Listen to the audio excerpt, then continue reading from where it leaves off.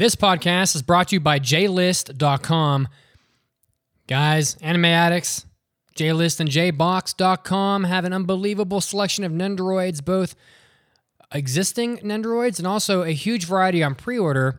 Some of their most enticing pre-orders are the Harry Potter Quidditch version, the Shizue Nendoroid from Animal Crossing, the Luminary from Dragon Quest XI, Inuyasha, Bloodborne Hunter Nendoroid, Hibiki from How Heavy Are the Dumbbells You Lift, Kaguya from Kaguya-sama Love is War, Ryder from Fate Grand Order, Senku from Dr. Stone, and probably about 10 billion more, because JList and JBox.com are one of the best sources online to find Nendoroids of all types. So head over there, you'll find something that you love for your home or office, and you'll be supporting the podcast. And now, let's start the show.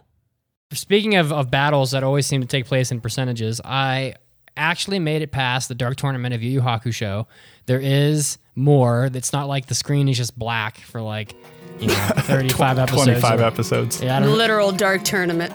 やっほーみんなアニメアディクツアノニマスのライブブロードキャスト聞かないと泣いちゃうよ You are listening to the Anime Addicts Anonymous podcast. Make your anime addiction worse at aapodcast.com. And now, here are your anime addicts.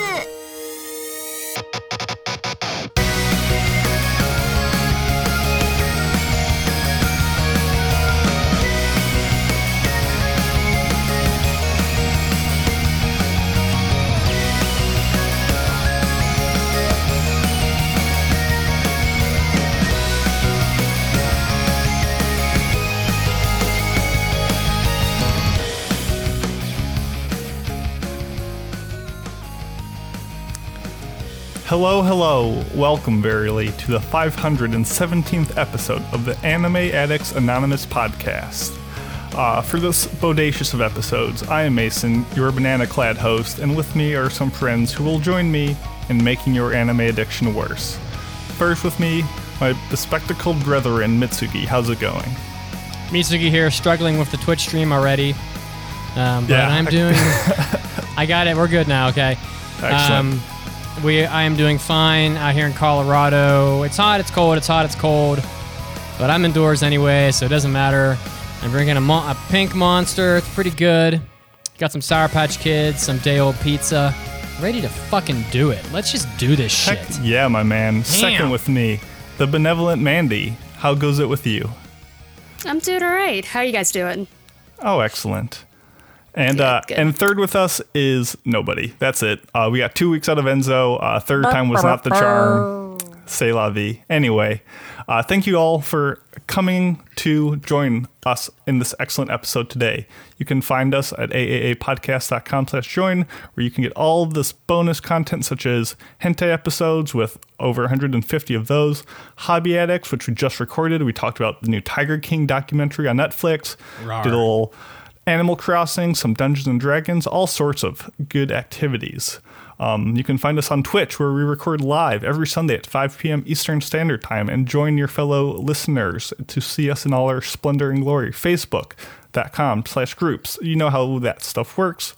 We have Fan Art Fridays, so make sure you send your stuff to Carolyn or us, either through any means you can. If you have sketches, paintings, cosplays, tattoos, whatever. You got cosplays, there's no conventions to show them at? Show them over there. We'll feature them. Most importantly, come hang out with us on Discord. It's the best place to hang out with us and everyone else who listens, and we have all sorts of chat rooms and all sorts of activities and clubs going on. We've been watching stuff, especially with the new season about to start. We have seasonal watch parties. Everyone's indoors. Everyone's socially distancing. Come on Discord. It's a good place to hang out. First, we have our anime clubs, which goes on every other Wednesday. The next meeting is April 8th, and we're going to be watching the full series of Sora no wo Oto, or Sound of the Sky. This is found on Crunchyroll, Funimation. You can even see it on YouTube, so I don't know if it's going to be good. I don't know if it's going to be bad, but we're going to have a lot of fun discussing it at 10 p.m. Eastern Standard Time. Mitz, did you have a comment on that? Yeah, it's basically K-On! With rifles, so... Sign me up. I mean, okay. Yeah, sure. I have not watched this yet. I've not watched a single episode, but I'm excited. Listen, it's either going to be good, okay, and we're going to have conversation, or it's going to be bad, and we're going to have meme conversation. But I'm excited nonetheless. It's a throwback, for sure. So, hey, it's what the people voted on. And if you want us to do something else, come join the voting. You got to give the how's people Manga what Club they want. doing? We also have my manga club, which will be this Wednesday coming up, April 1st. We will be going over Berserk's Golden Age arc. So, if you would like to join us, go to Discord, go down to Manga Club, check the pin notes, and that has the information for which chapters and volumes we are reading, because we're not starting at the very beginning. We're starting at the Golden Age arc, because that is like the actual beginning of Berserk. So please join us. It'll be crazy. It's not a joke, even though it's April 1st. But that will be at 10 p.m. EST. All you got to do is hop into the voice chat at that time after having read it, and then we'll discuss it very laid back. You're not required to talk. And also, Mason and I have a new project that we put up. You may have already seen it pop up on your RSS feed, and that is called The Shape, Truth, and Reasoning. It's a little mini podcast that we are doing where we are going over Mononoke, one of my favorite anime, and we are going to be diving deep into each arc. It'll be 5 parts. Part 1 is currently up, and we're going to be diving deep into all of the show's symbolisms and artistic choices, the history of Mononoke, and yokai lore, and just giving it some love because I absolutely love this series, and I'm just so happy to finally have the chance to dive deep into it. Absolutely. It's one of my favorite series as well, and we would really appreciate, because we've never done a standalone analysis like this before, if you could give us any feedback, because ideally we get better at it and do more of these with other shows in the future. So please check that out if you want. Go ahead. Currently is only on the RSS feed, but I will be making a YouTube video of it. So if you don't have access to that, just hang on for a little while, and I'll eventually have that up. Yeah, we'll make it happen. But it was a good time. It was fun. But this episode today, our topic is going to be a massive what have we been watching, because I know for me, I've had a lot more time to watch things as of late, and I've got the list to prove it. We're also doing a review of Fate Grand Order, Absolute Demonic Front, Babylonia. So all you Fate fans, stay tuned to what we think. But without further ado, there's a ferret on screen. But without further ado, again, let's get to the big news of the week.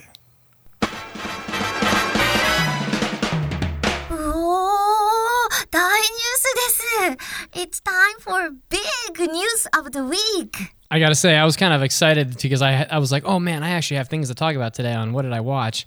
And then I look at Mandy and Mason's list further down the document, and I realize that I am just a slacker. I mean, that's all there is to it, for real. I'm just a poor boy. I need no sympathy. Mason especially is just making me look like, I'm just standing still. Everyone else is moving. All right.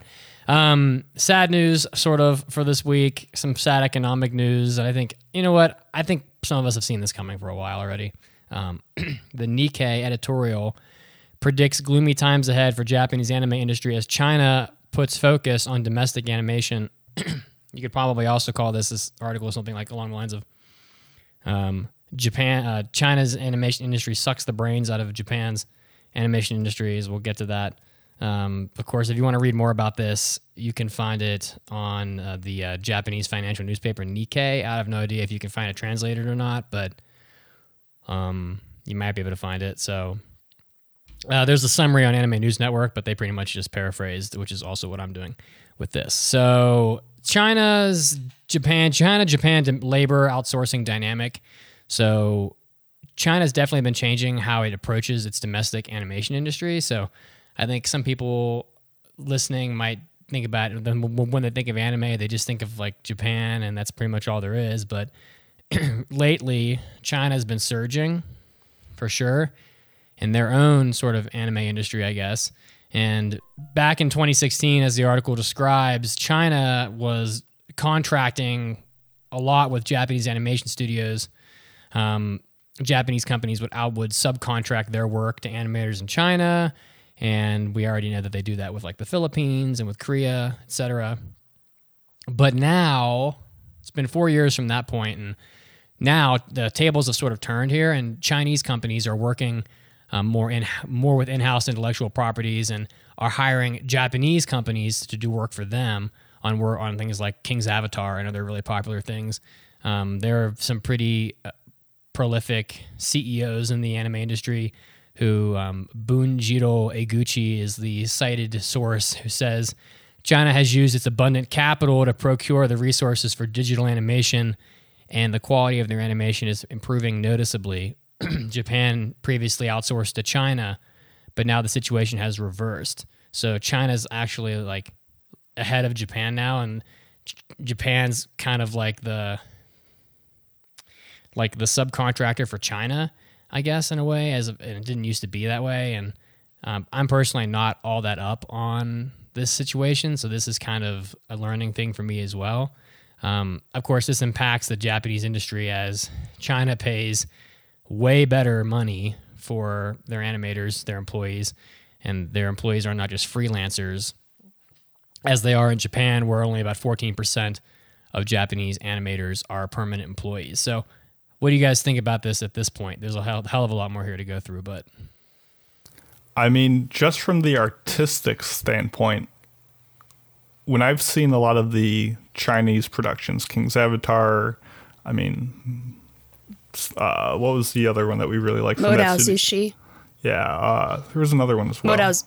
But I'm trying to remember. Essentially, all the ones I've seen have looked really solid and have been really pleasant, both visually, musically. Like, I've really been enjoying their productions, and as a fan of the industry, I would like to see more of their works come out. So I'm excited for this, but it is disappointing that it is a situation that occurs.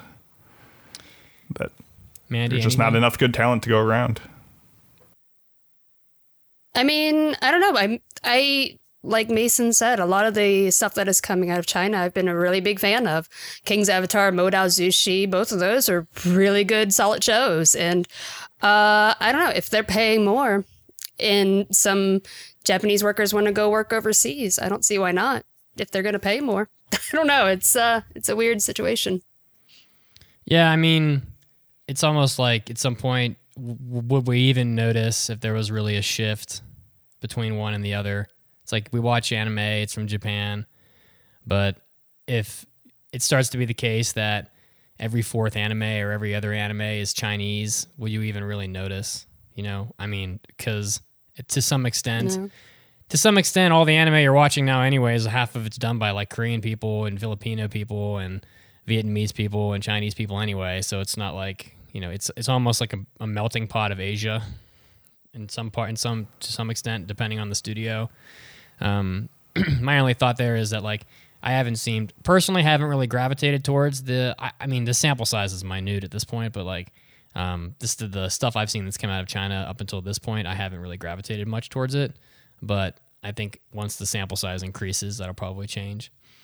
It doesn't help very much that the Japanese outlook for anime is pretty bad. So, like economically, China's pivot to domestic animation is occurring at the same time that Japan's anime industry is continuing to struggle.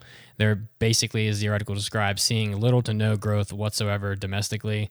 The anime industry was worth $20 billion US in 2018, a lot of that being overseas, but only 12% of that, as we know, actually makes it to animation studios, with the production committees soaking up a hell of a lot more of the money than the actual animation studios get, which is really a big problem because, like, you know, I mean, then they can't pay their employees because they're not making any money. And 30% of animation production studios in Japan were actually losing money in 2018, which I don't know if people knew about. I didn't. And bankruptcy and dissolving companies were at a 10-year high in 2018. So I don't know how that's changed between then and now, but I can't imagine it's improved a whole lot. And one of the biggest problems still is training young animators. It's critical to continue to train animators in Japan, considering especially how people keep coming and going out of the industry, and then when someone leaves, you have to bring somebody else in. and you have to train them. And we see this every day in our daily lives and all the companies that we work for. I see it all the time. There's always some new person popping up, and there's always someone around to help bring that person up to speed and help train them. But these animation studios don't have that luxury. They are already stretched to the breaking point, and so when someone new comes in, there's really no one there to like help them learn the ropes of how to be like a proper animator. So studio resources are low, and because of that, there's a lot of outsourcing happening to Japanese contractors. But because of this, the training quality is really bad, and so you're actually getting to the point where Chinese studios have rejected some of the work done by Japanese studios because the quality is so bad at times by like, you know, especially from studios that are having a lot of turnover and have a lot of like newbies working for them, and which is further impacting Japan's industry because a lot of these studios are making a lot of money from their contract work. So it's, I don't know, like this, I think we've known for a while that these studios weren't really making a whole lot of money and that training was an issue. You guys have anything you want to add after that segment? Not particularly. You pretty much covered it well. It's just a shame that I think it said at one point that like usually the number of animators a studio has, one or two plus or minus makes all the difference on if they have enough capacity to have a show or not. Like every one person matters, and that's why when you get new animators, you really don't even have time to train them because you have to use them right away. Yeah, the article actually says, like, you know, a lot of times when a studio misses deadlines or when a show is late, it's because someone left and they just don't have that person anymore. And it's really like scary that these studios are at the point where one single person can cause a grinding halt. Like at my company, if like 4 or 5 people leave, nothing changes. It just keeps going. But at these animation studios, where like they're in this tiny building with like 10 people, I guess when one person leaves, it just causes a crisis. So yeah, most of the time production is so far behind where they're making anime like the week it's supposed to come out, like finishing it like the day before. Yeah. It's crazy. Like the crunch time on it is insane. Like, I'm not surprised there's so few animators in there because, God, the amount of stress it must be to be able to get that out and for how little they get paid. It's crazy. If there's one thing we've learned, I think, in the last couple of weeks, is how fragile everything in this world is. And, like, as much as an industry can be, like, established or anything, like, any event, any change in personnel can make a huge difference. So don't take our shows for granted. Mason adding the poetic twist. Yeah, it's just like always.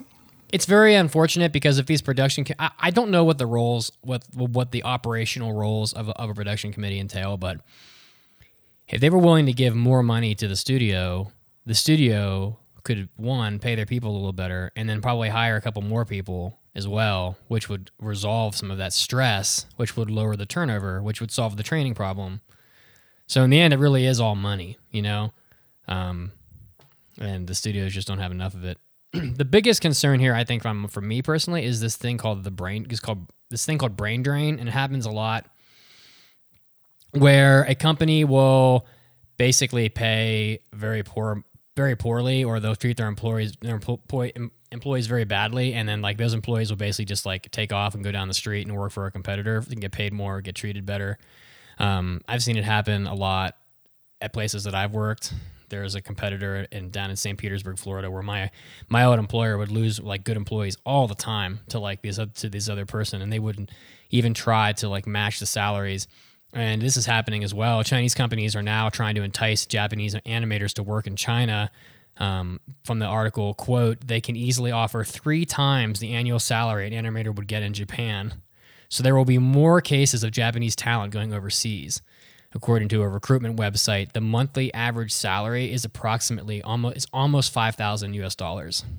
So you're talking about like, we always hear like, oh, animators in Japan, they're making like $800 a month. They're working over like 200 hours of overtime. They don't get paid for it. They're living in the studio eating ramen. And here are these animators in China making almost $50,000 a year US. And living in China where the cost of living is far lower, which to me is actually going to give them a pretty good quality of life.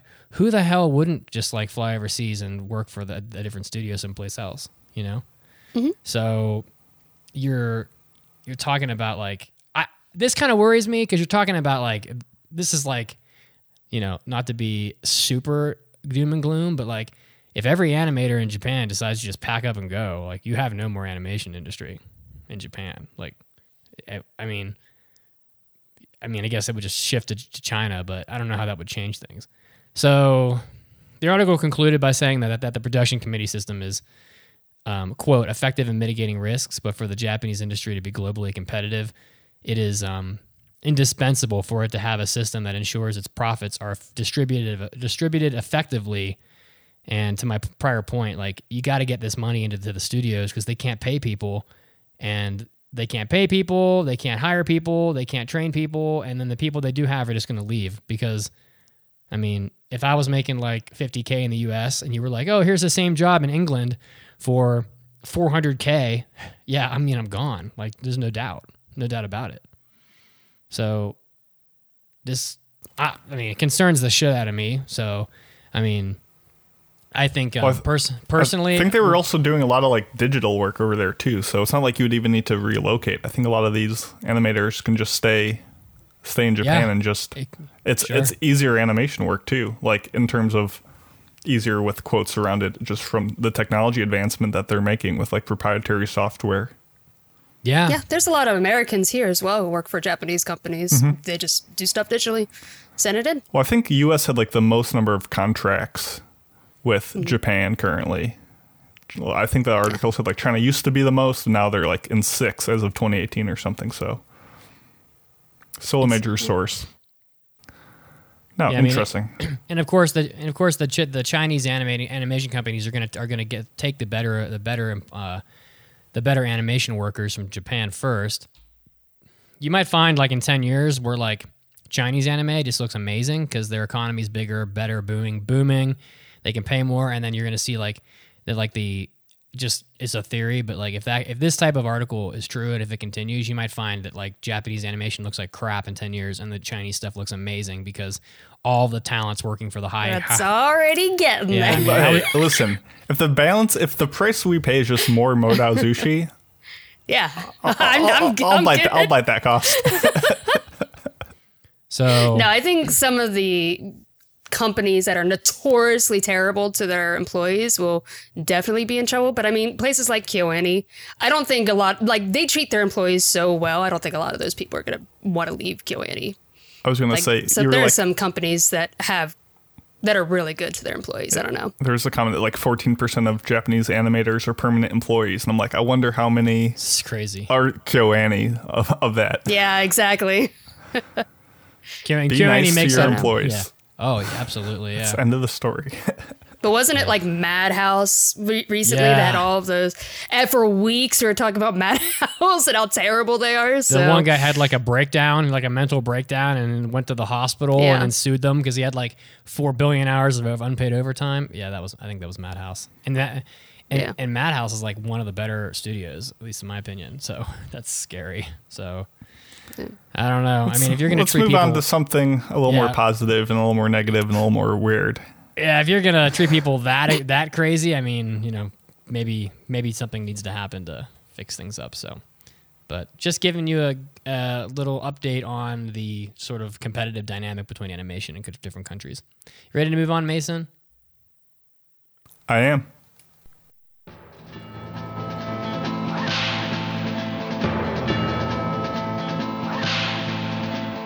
Howdy, partner. I seen you riding in on that dusty trail. Welcome to the good, the bad, and the moe. For the good this week, Anime Japan, despite being canceled by the COVID pandemic, managed to still pull about 180,000 manga readers for their third annual poll of what manga do people want to most see as an anime adaptation. Here you go, Mandy. And the results, I think a lot of people in our Discord I know would agree with this. Number 10, Chainsaw Man, which, my goodness, I get recommended on the daily. So people want to see it. It's a trip. Number 9, The Apothecary Diaries. Number 8, everyone put your hands up, The Way of the House Husband. God, it's so good. That's the mafia, the Yakuza member who then becomes a house husband and gets to take care of bonsai and making bentos, and it's adorable. Burying the broken figure in the backyard action like it's figure, a body. yeah. One of my favorite parts. Number 7 is Tasuketsu, which I have never even heard of, so maybe worth looking into. Number 6 is Act Age, classic. Number 5 is Spy X Family. Number 4, The Dangers in My Heart, Boku no Kokoro no Yabai Yatsu, which I also have not heard of. Number 3 is Oni-chan wa Oshimai. Number 2 is My New Boss is Goofy. That's a great title. Heard of it, Me but neither. I want to read it so bad. Oh my goodness. Add that to the manga club maybe. And number 1. I don't know if it has an English translation yet, but I will when it comes out. We'll see. Maybe I'll look into it. I'll see if I can find some Ross. But number 1, I think to no one's surprise, is Comey Can't Communicate. It's pretty adorable. So those are what people want to see animated. For the bad this week, voice actor Hiroshi Masuoka dies at the age of 83. Sadly, died of cancer. Famous, he was in the industry for like 40 years. He was obviously Master Roshi from Dragon Ball Z, Jamoji-san from Anpanman, which he had for 30 plus years, and Masuo Fuguta from Saizai-san, which is probably also a very long role to have. So, Can I just say, I just want to say Go for it. Hiroshi Masuoka had some fantastic hair. I mean, oh yeah, his hair is fantastic. But Master Roshi, no, my bald brethren. very sad, very sad. I really should put this next one, like a photo of this up in the Twitch, because Yeah, I'm gonna see that's This intense. is the greatest thing I've ever seen in my entire life. I thought of you immediately, Mason. And by the way, at the Asian Mart yesterday, I found Vermont apple curry as we previously discussed, and it will be amazing later this week. But go ahead, I'll try to get the photo up. I made my Vermont curry last night, and it was so exceptional, and remains so. Japanese Twitter user at 2torm was haunted by a dream. One that he's seen multiple times, which is a bathtub, a full-size bathtub filled with Japanese curry and rice. And just recently, he was able to make that dream a reality. So he, let's see if the picture's up yet. He filled literally his bathtub half with rice, half with curry. He had trays set aside for the pickles and like the seasonings. He put aluminum foil around the inside of the bath. You don't want to stain it. You don't have those curry stains. Am I right? He covered the covered the floor in the shower room with plastic wrap to make it easy to clean up. And he just invited a bunch of people over, and they had a bathtub bounty, as Mitz put it, and it's spectacular. I really want to know how much this would have cost. Oh my And God. It looks like beef curry. So it does. this is a bathtub? Because it looks to me like a washing machine. It's a very upright looking one. It doesn't. Crazy. It's not like the full size American style bathtub. So how is this used? I'm curious. Mandy's mind is blown. How do you kneel down in that and not get stuck? I mean, Is my question. you don't go in it. You don't take the bath with the don't? curry and rice. No, you just No, ladle I don't it mean out. with the curry and rice. she's I interested in mean the getting the bathtub. That's all I care about right now. Oh, you're about the bath aesthetics. Yes, how is this used? I want to know. Just splish Can you show splash. me a You take a graph? bath. Yeah, I'll draw a diagram after this is over.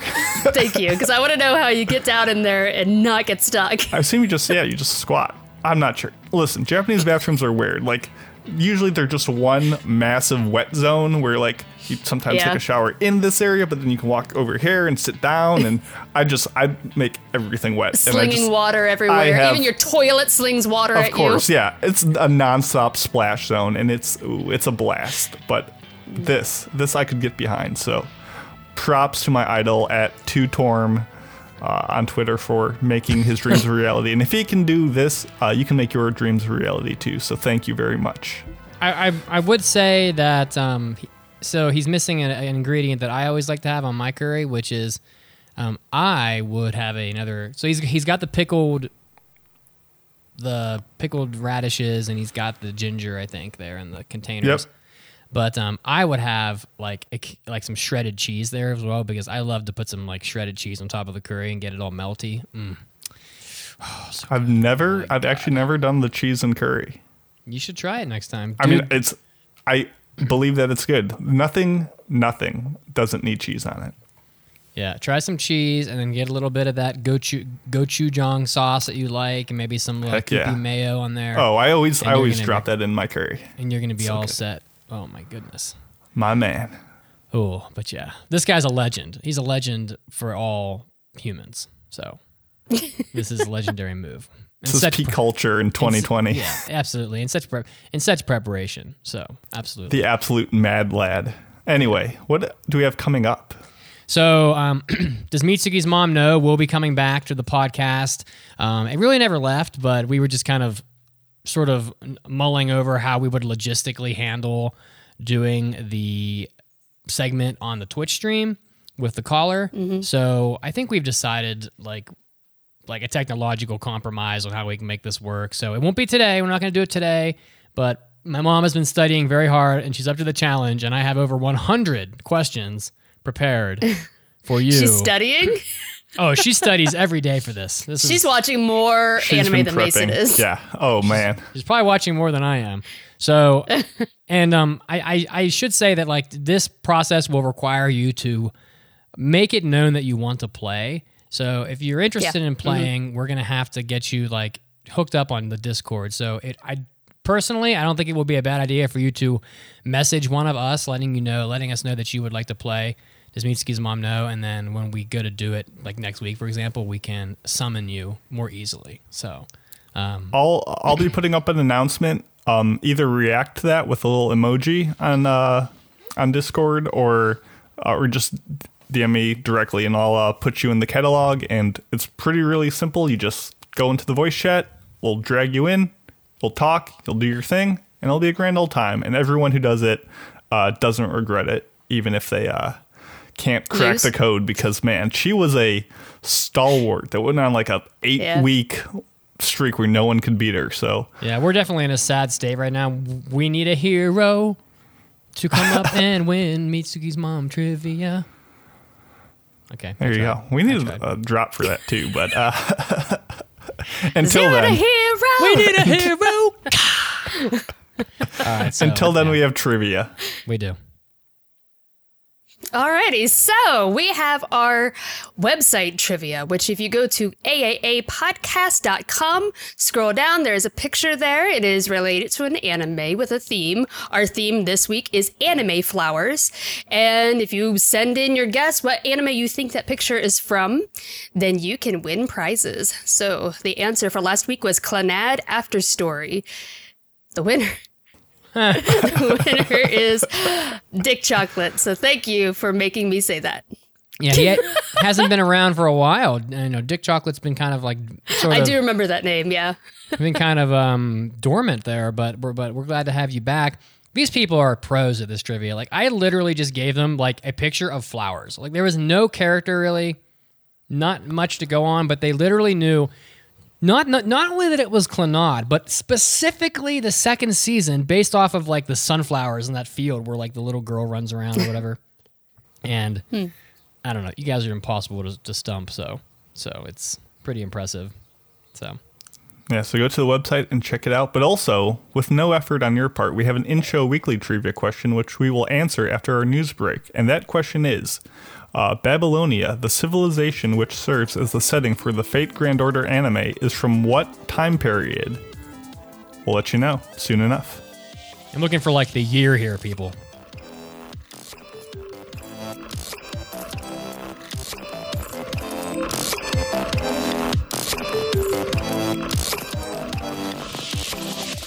You gonna give me 50 push-ups, Mason? Yeah. Let's do this. 50 push-ups during break.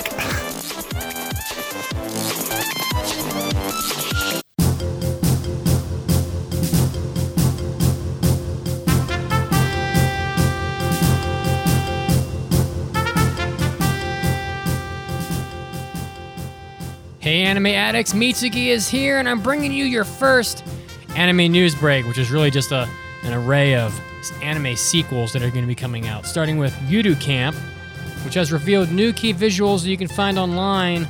Going to be having another season in winter of 2021. This announced via the official website of Yudu Camp, or Laid Back Camp for those of you that prefer the English title. Again, that new season is going to be starting in January 2021. The new year might be right around the corner, and there's big questions on all the girls' minds. Where should each of them go to see the first sunrise of the year? So this is the premise of the new season of Yudu Camp. It's directed by Yoshiaki Kyogoku, who has worked pretty much on the other Yudu Camp stuff, Yudu Camp Delta and Yamano Musume's second season. So if you're a big fan of C Station Studio and their work on Yudu Camp, look out for this coming out in January. And also one of the more popular anime from this current season, Bofuri, otherwise known as Itai no wa Iana no de Bogyodoku ni Kyokufuri shitai to omoimasu, is getting another season, for Bofuri for short. Of course, this was announced towards the end of the very final bit of the season of current Bofuri, which has been airing. And after an enthusiastic invitation from her friend, Kaede Honju reluctantly agrees to try the new World Online MMORPG that is a virtual reality game that is played by thousands of people across Japan. And she puts all of her stats into defense because she doesn't like being hurt and chooses that as her playstyle. Very cute, sort of lighthearted anime if you're a fan of these sort of game world series with a lighthearted feel. Bofuri getting another season coming up. Rolling right along to our next new anime season coming out. New Wick Sauce is coming back. TV anime series has been announced for 2020.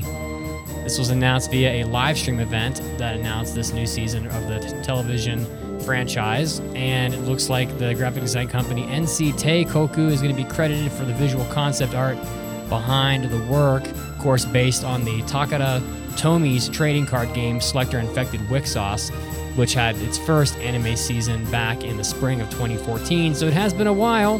New Wick Sauce is going to be coming out, and I believe this is perhaps the third season, because there was another season called Lost Storage Incited Wick Sauce, which had an anime project that came out in the fall of 2016. So look out for that if you're a fan of Selector Infected.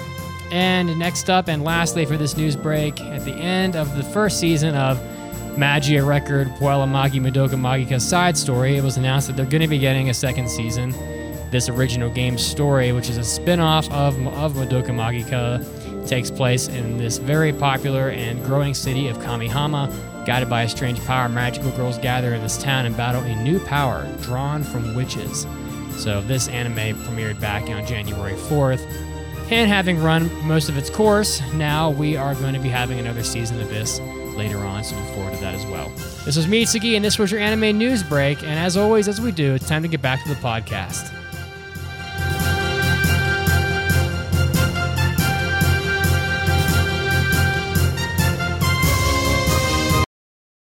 Anime Addicts JList and JBox.com is one of the best online sources to get great selections of Nendoroids, including a huge variety of pre-orders so you can be the first amongst your friends to own some of the coolest new Nendoroids, including Harry Potter's Quidditch version, Shizue from Animal Crossing, which is, of course, very timely, the Luminary from Dragon Quest XI, the Hunter from Bloodborne, Inuyasha, Hibiki from How Heavy Are the Dumbbells, Kaguya from Kaguya-sama Love is War, and about hundreds and hundreds more pre-orders and even more Nendoroids that are already out. So head over to JList or JBox.com right now, browse their huge selection, and I promise you'll find something exciting for your home or your office. Hey, this is Miley Flanagan, the voice of Naruto Uzumaki, and I am an anime addict. Use your Rasengan! ザ・アニメアディクツアノニマスポッドキャストプレゼンツカズオ vs ザ・キャットバス Who do you got for number one? I have the cat bus from My Neighbor Totoro. Shichikokoyama Hospital. Okay. That's where the cat bus goes. Yeah, but like, what are the cat bus's combat abilities? It has the most powerful headlights in history on its eyeballs. It could blind you drastically with its eyeballs. That's the worst. It can run on telephone wires. You know how nimble that is? That agility. All right, such you know agility, what? such grace.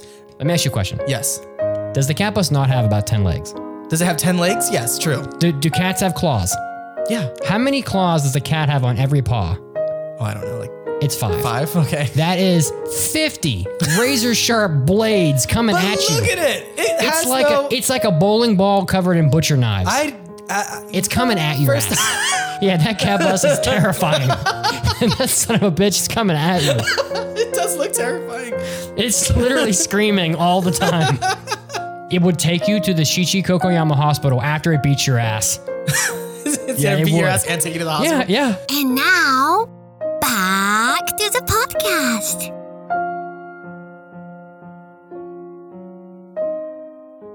Welcome back to the sweet tones of Chopin's Raindrop Prelude.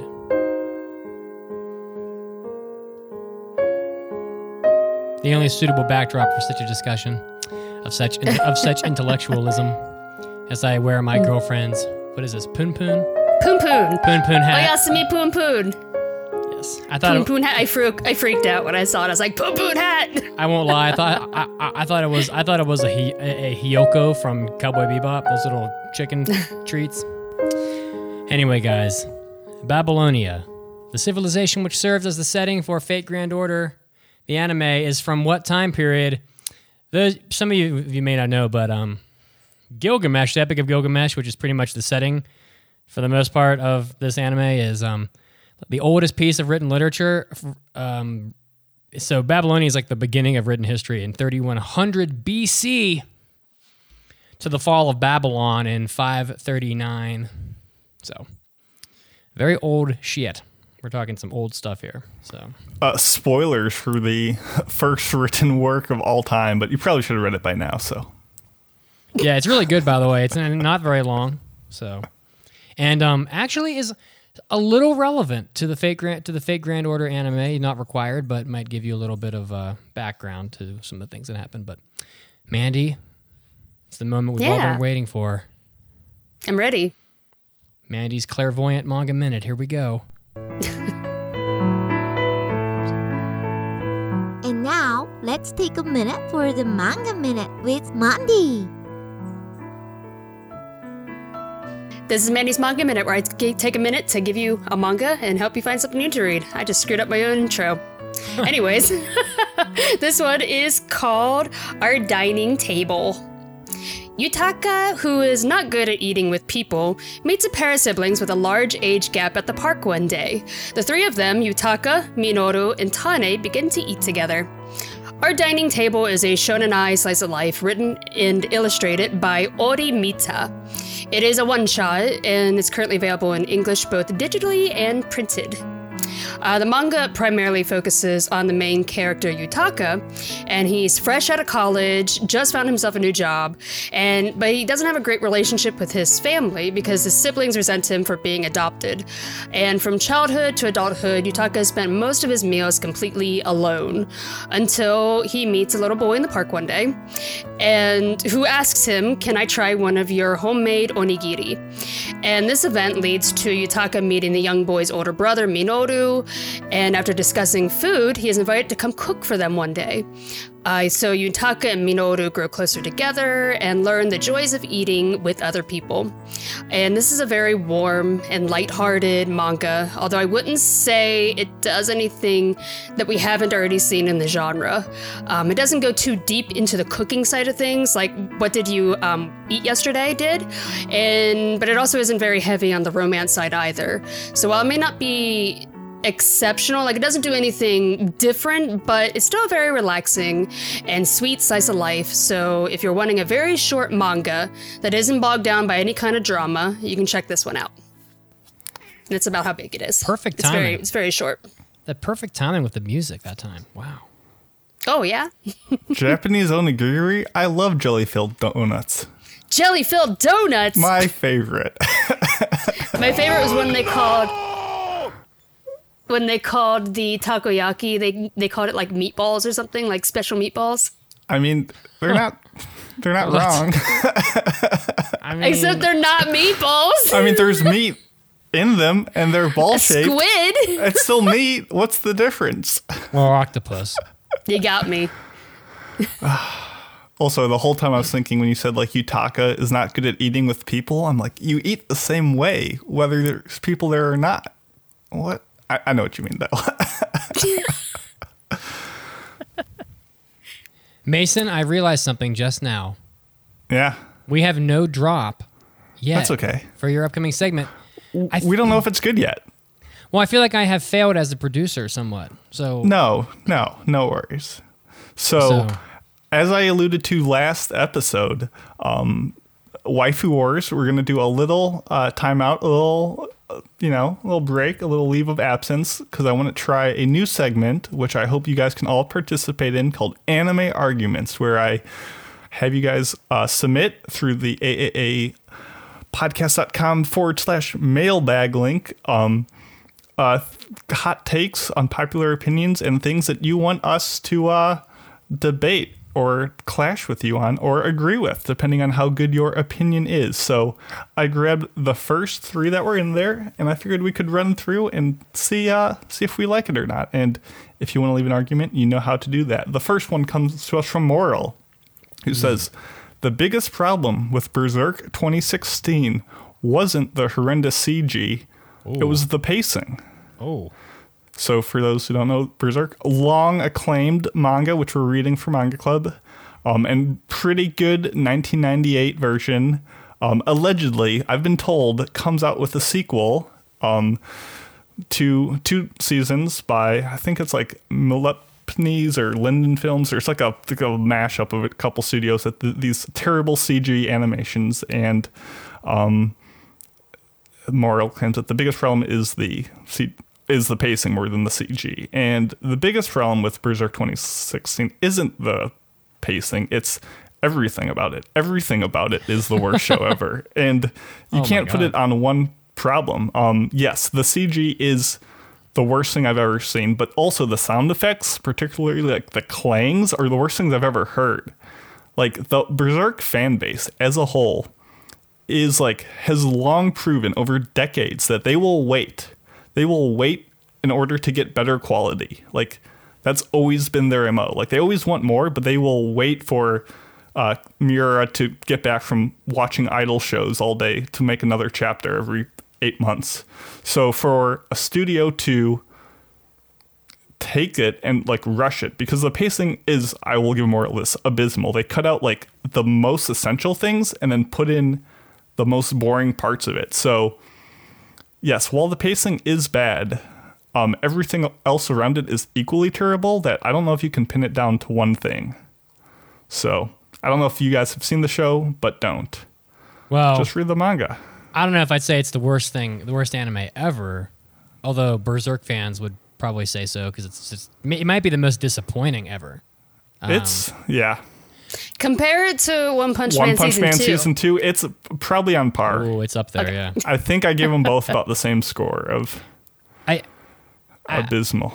I wouldn't be able to even contribute to this personally, because I think I was so distracted by the CG that I don't think I even really paid attention to what the hell was going on in the anime. But then again, it was literally distractingly bad. Yeah, it was very, yeah. Not unlike some of the CG in the Fate Grand Order anime that we're going to talk about. Although it came out with spawned some pretty funny memes. So yes. The meme of Guts walking, but like everyone drew like his legs, his little tiny legs. Yeah. It's the best thing ever. Great. The next argument comes from Cream Puff, who says, High School DxD Season 1 and Tokyo Ghoul Season 1 are basically the exact same show, with the story beats and plots of the seasons being similar. The only difference is High School DxD did it better. So, I will be honest, I had never seen either of these shows before this argument came flat on my desk, and I'm like, well, now I need to know. I need to do my research. So I watched exactly one episode of each of them, and my thoughts are as follows. They're both similar in that they're incredibly edgelord-esque shows that are just going for shock value and like appealing for that like early teen demographic. But I actually agree with the statement. I think High School DxD like as a package presented what its ideas were better than Tokyo Ghoul. Now, of course, its package just meant a better developed, and by that I mean more developed female characters, but not in the good way.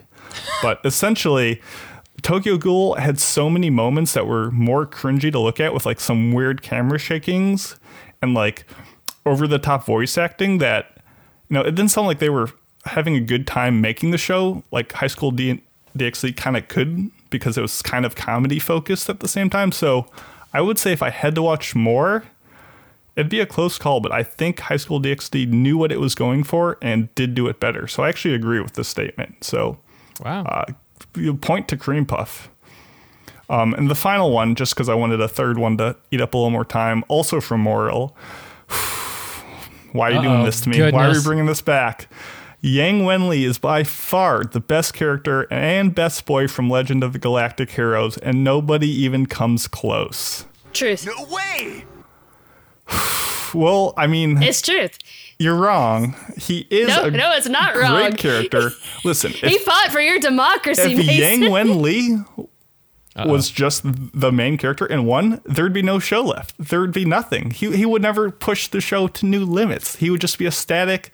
He would just be so complacent in his way of life. And while that's essential to, you know, opposing the best character from the show, if it was just the Yang Wenli show, the show would be nothing. It'd go nowhere. Reinhardt No, it'd be is a great the slice of gold- life while we watch him drink He and would play just- with cats. He would just sip tea all day, sleep on benches like a hobo, and scare Julian with like his weird stay-at-home dad demeanor. Are you guys going to throw He's the down? best.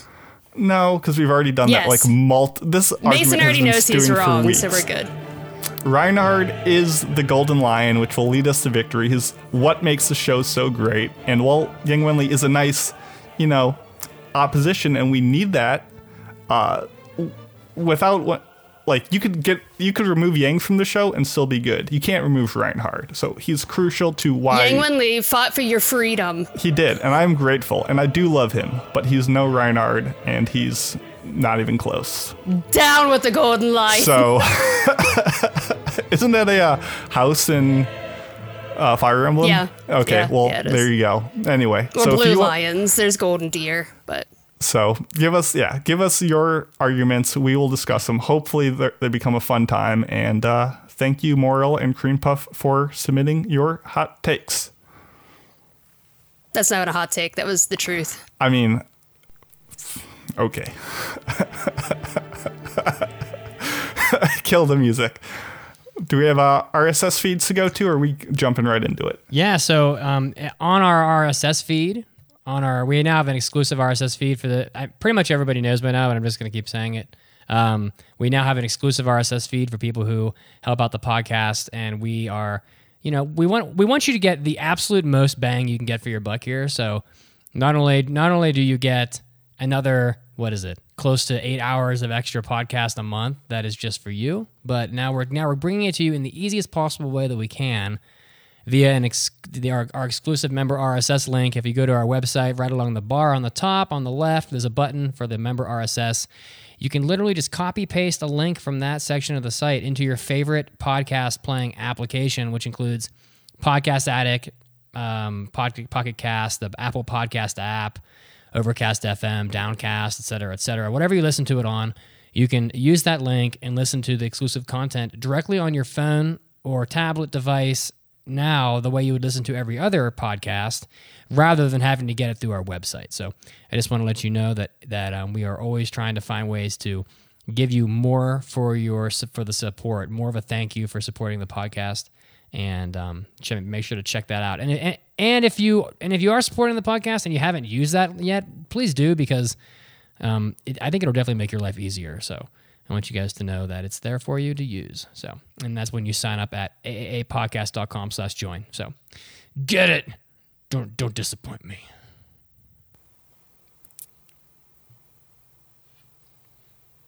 Mandy, That's the end of my spiel.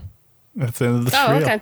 All right. Well, now we have our main topic, which is what have we been watching? I'm just going to tell you all the different anime that we have seen since the last time that we've done one of these. So you can take notes on things that you could possibly try out for yourself. Yeah. Well, man, I really thought I had a good list this time, and then I saw Mason. If it makes you feel any worse, I actually am saving all of our seasonal impressions. I think in like 2 weeks from now, we might do like a seasonal wrap up.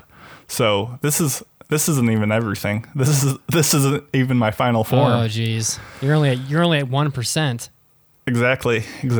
Well, speaking of battles that always seem to take place in percentages, I actually made it past the Dark Tournament of Yu Yu Hakusho. There is more. It's not like the screen is just black for 35 episodes. 25 episodes. Yeah, Literal Dark Tournament. Yeah, I'm up to episode. Yeah, literally. I'm up to episode 76 or so, and I'm gonna finish it. And then it's kind of like a dinner. It's like our dinner anime. And then I think after this, I'm going to start watching Kingdom because I think it's got a good reputation. I've been meaning to watch that too. That's been on my list for a while. Yeah, it's pretty long, but I think it's supposed to be really good. So, but Yu Yu Hakusho, it's I find that the anime that it does sort of take a dip in quality after the Dark Tournament. There's an arc right after that that's kind of like humdum, like nobody will really care. And then it jumps into a very more shonen type stuff than it was before, which is basically like the Trigun sort of. How many animes do this? Like Trigun does it, Outlaw Star does it. They all do it. It's just like this, the band of 7 or the band of 10, and they have to like fight these like guys one at a time, and they all have like goofy nicknames. So still love all the characters in Yu Yu Hakusho. My favorites are. Let's just be honest. Genkai is my favorite character in Yu Yu Hakusho. She's just the most badass old lady ever. So, but like Kuwabara is great and Yusuke is great, and I'm really enjoying like following those guys as they continue to just like punch each other and be crazy. So, Yu Yu Hakusho I really like it. Although I'm being told that like it doesn't have much of an ending, a lot like Hunter x Hunter doesn't. So, I'm like, Togashi, why? Like, why do you always do this? So, but we'll see. I mean, I'm not at the ending yet, so I don't really know how accurate that is yet. But it's nice to know that I did get past the Dark Tournament after watching up to the end of it and stopping like 5 times. So I'm not going to quit this time. Go ahead. I was going to say, this is weird for someone who's a huge Hunter x Hunter fan, where it's like has taken over my life, but I haven't seen Yu Yu Hakusho yet. None of it? So I need to do that. No, I've never seen it. Oh, it's quite good. I don't know if it'll live up to. Is it? Okay. I don't know if it'll live up to your Hunter x Hunter standards because. No. I mean. He's like, no. Flat out no. Well, at least watch the opening for Level E as well. That's like the unloved middle child of Togashi's works, which is like a dumb comedy. But the OP is cool. Yeah, I didn't like Level E quite as much, but. How many episodes is Yu Yu Hakusho? Like 50 something. No, I think it's like 100. Really? That's it? No, it's longer than that. Okay. 112. 112. Yeah, that sounds right. That sounds better.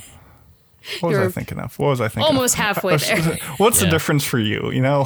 Yeah, the Dark Tournament ends like around episode 60 or so, and then it's the longest tournament I think ever in anime. I mean, it is long.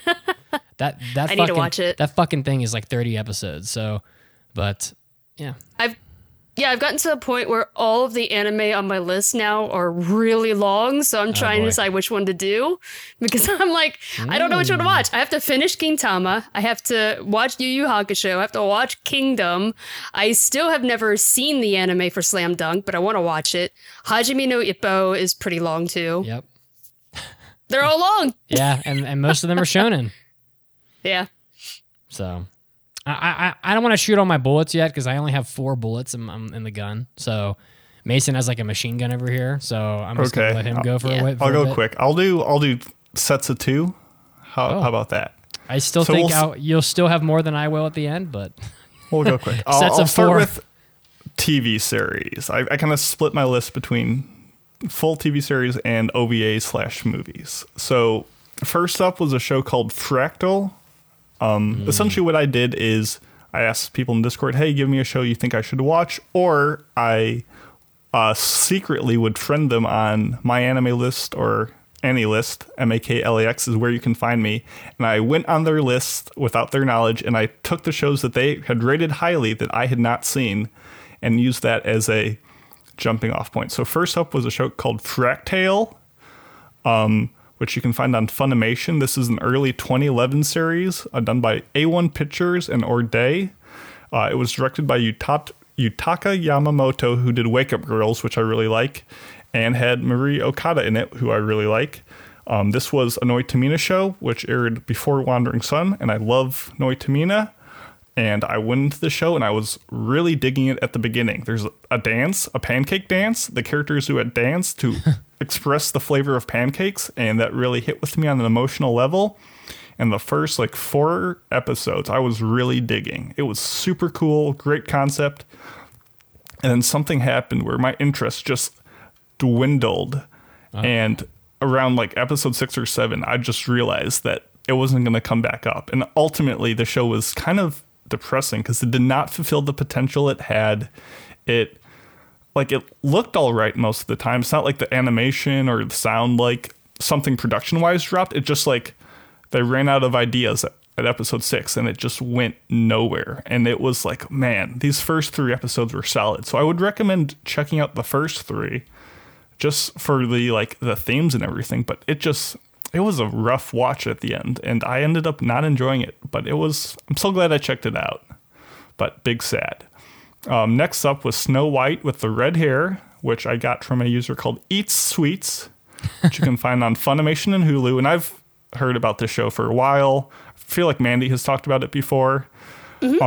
For some reason, so this is a 2015 series. It was way more shoujo than I was expecting. I don't know why I didn't think it was a shoujo, but it was so much of a shoujo.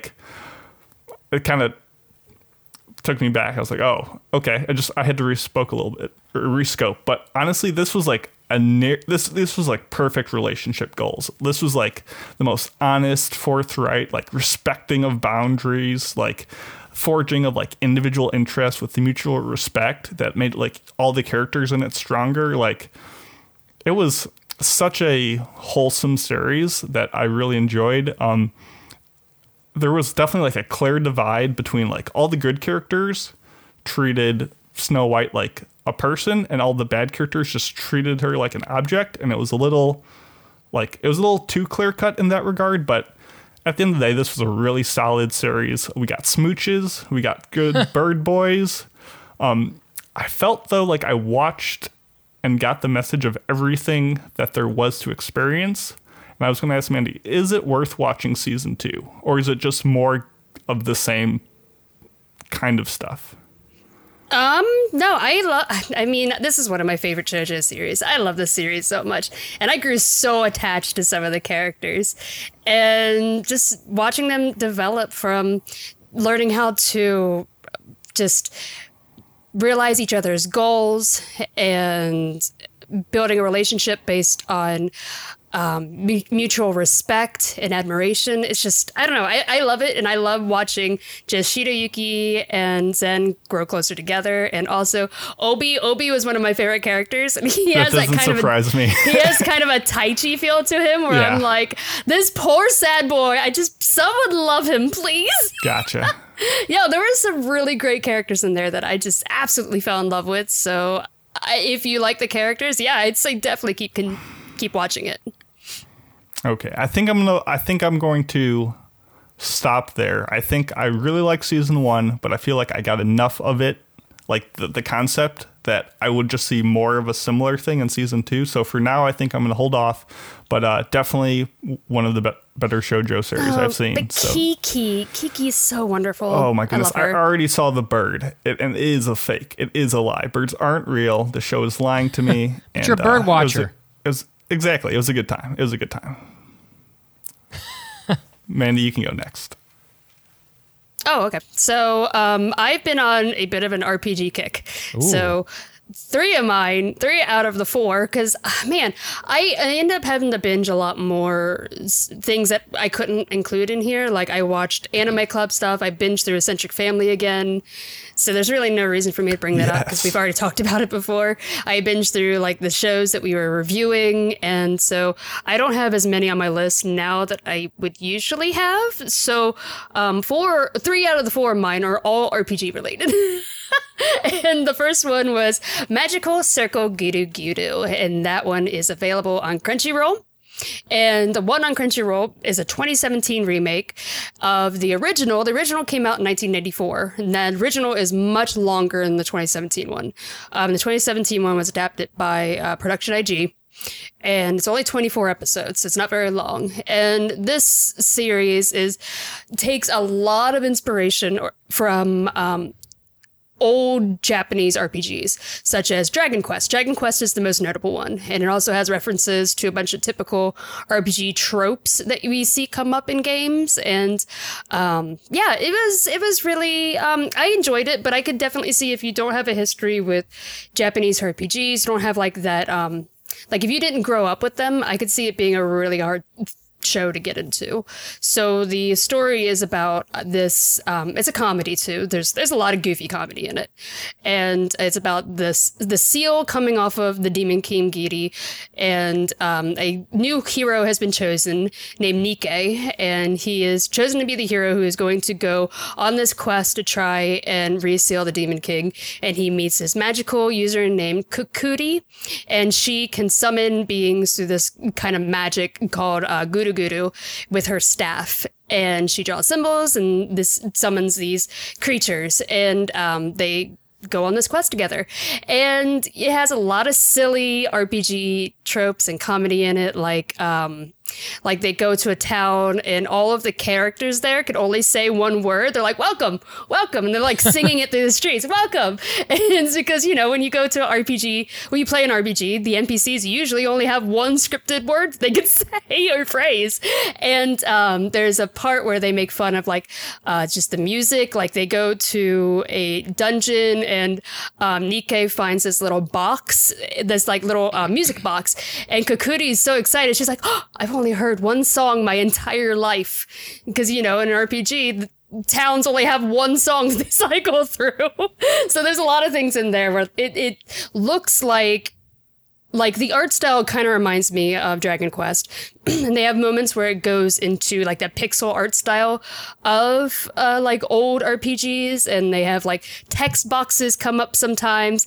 And one of my favorite jokes was Nikkei going into just a villager's house and just starts stealing shit out of everything. He's going through like cabinets, he's going through like their chests, and Kakuri's like, "What are you doing?" And all of a sudden he freezes. He's like, I lost myself. And it was really funny.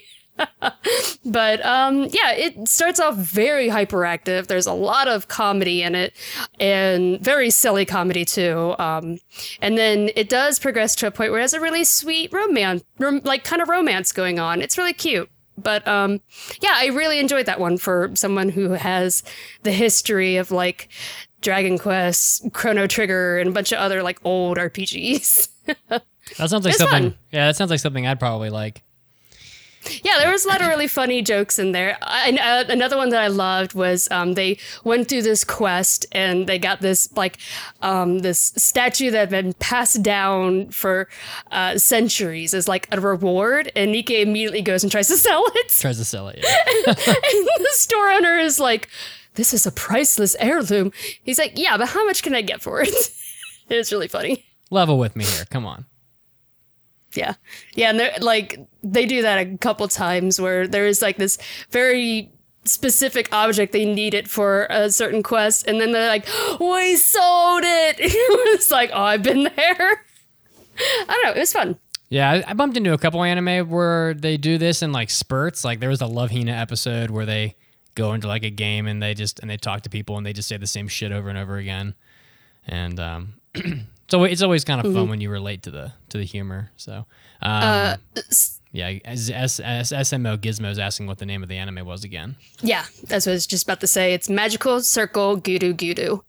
Guru is how you spell Guru. But it's on Crunchyroll. It means spinning around in a circle. Yeah. You know what it would mean if you listened to our Mononoke podcast. Oh. Yeah. Oh, ooh. Which is on the RSS feed. You can listen to it. It is. It's also on like iTunes and YouTube soon to be. Yeah, that's what I meant. Mitz, what's next? Well, I watched the Pokemon first movie CG remake, I guess it is. So I think it is. That's a thing? Well, there's a shitload of Pokemon movies, that's for sure. But on Netflix, I think there's a Pokemon, it's like the first movie where it's like the history of Mewtwo and he gets pissed and, he's like, who am I? Blah, blah, blah. I'm so emo. And then he invites all the trainers to the island with their Pokemon, and he ends up like trying to steal the Pokemon from all the trainers. And there's like that storm, and then they're like, you can't go out in the storm. It's too dangerous. And then like the trainer that has the Lapras is like, the hell I can't. And they just like kind of just go anyway. You guys have seen this movie, right? It came out like 25 so funny though. Pokemon Mewtwo Strikes Back Evolution. Is that what it's called? I love it. The hell I can't. It's a 3D Lapras. CG remake of the first film. Yep. Mewtwo Strikes Back. Yep. I watched it, and it's definitely the first movie. Over again, it's quite good. Like, it's very enjoyable. Not very long.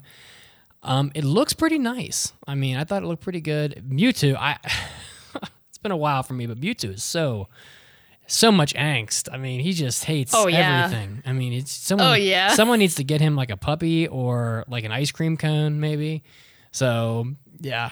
But it was really good. Netflix has got a bunch of this sort of interesting stuff on their service right now, and I think every single thing I have left on my list is from Netflix. So if you're a fan of Pokemon, I definitely recommend checking it out. It'll bring you back to that nostalgic place from when you were. I mean, depending on how old you are now. I mean, I guess I don't know when that movie came out the first time. Probably like in the late 90s, maybe. But yeah. So it'll take you back to when you were a kid, perhaps, or maybe you haven't seen it at all at this point. And looks pretty nice, so worth seeing for sure. And I'll just slide right into the next one because it's very similar. The Dragon Quest Your Story. So Manny was just talking about Dragon Quest, and very popular RPG franchise, and there is a movie of it on Netflix, which is also, I guess it's CG. I mean, it looks closer to like, how would I describe it? Like How I Trained Your Dragon or whatever. It doesn't look. It looks really good. Like the animation is like when you say CG, people go, ooh, like it might not look good. It looks more like Pixar movie would look, really. And it has a lot of throwback Dragon Quest references in it, and a lot of just like your fun Dragon Quest monsters. There's a wild freaking plot twist at the end, and I definitely recommend people check it out. It's definitely adapting the storyline of like Dragon Quest V, which I haven't played, but I was watching with a friend of mine who is a little bit of a bigger Dragon Quest nerd than I am, and he was like, oh, like this is Dragon Quest V, and I was like, oh really? Like I haven't played that because that game's very old at this point and a little bit before my time on Dragon Quest. But Dragon Quest Your Story is what it's called, and it runs, I'm not sure how long it was, maybe 2 hours or so. I've heard good things about it from like non-anime people, and even non like Dragon Quest people. So anyone could check it out, right? Yeah, it's on Netflix. The pacing is great. Like there's a lot of fight scenes, a lot of magic. There's some cute girl characters in it. There's some tough guy characters. So there's like a little bit for everybody. It's cool sword fights. All of your favorite Dragon Quest monsters. It's got the slimes, the robots, the just the little rabbit guys with the horns. Like and all the puns you can handle. They don't actually bring the puns into. I think Dragon Quest is the only game franchise I've heard of that can probably compete with Animal Crossing on puns. So, but like it's just wild. But Animal Crossing's pun game is high up there. Yeah, it's really funny. My favorite, Mandy, from the Dragon Quest XI was there's a pig monster that has a magical hat on, and the enemy's called a ham sham witch. It's like a witch's hat with the ham sham witch. It's like ridiculous. Aww. It's so bad. But Dragon Quest Your Story was really quite good. And the ending will like blow your face off. It's very action packed, and I was actually sitting there like thinking, what the fuck is going on at the end of this movie? Because it is a wild, completely unexpected twist at the end. At least for me it was. So definitely recommend that. And it's pretty new. It came out like not even a year ago. So check it out on Netflix. Most people, a lot of people will have Netflix at this point, so it's free to go watch it. Just sitting there waiting for you. And I think, yeah. Oh, I was gonna say there's a lot of CG anime movies coming out. That's interesting. Mm-hmm. I didn't know that was all CG. Like they have the Lupin one that's coming out, and they also have the Ghost in the Shell. And the 3-part Godzilla ones from like the last 2 years, those were LCG, and those looked pretty cool. Yeah, interesting. All right, I'll save my last one for round 3. So Okay, I'll run through these next 3 TV series really quick. Next up, I was recommended to watch Iron-Blooded Orphans, the Mobile Suit Gundam series from 2015. This is on Crunchyroll, Funimation, Hulu, Netflix, Anime Lab, and Amazon. So it is everywhere because it's Gundam and everyone likes Gundam.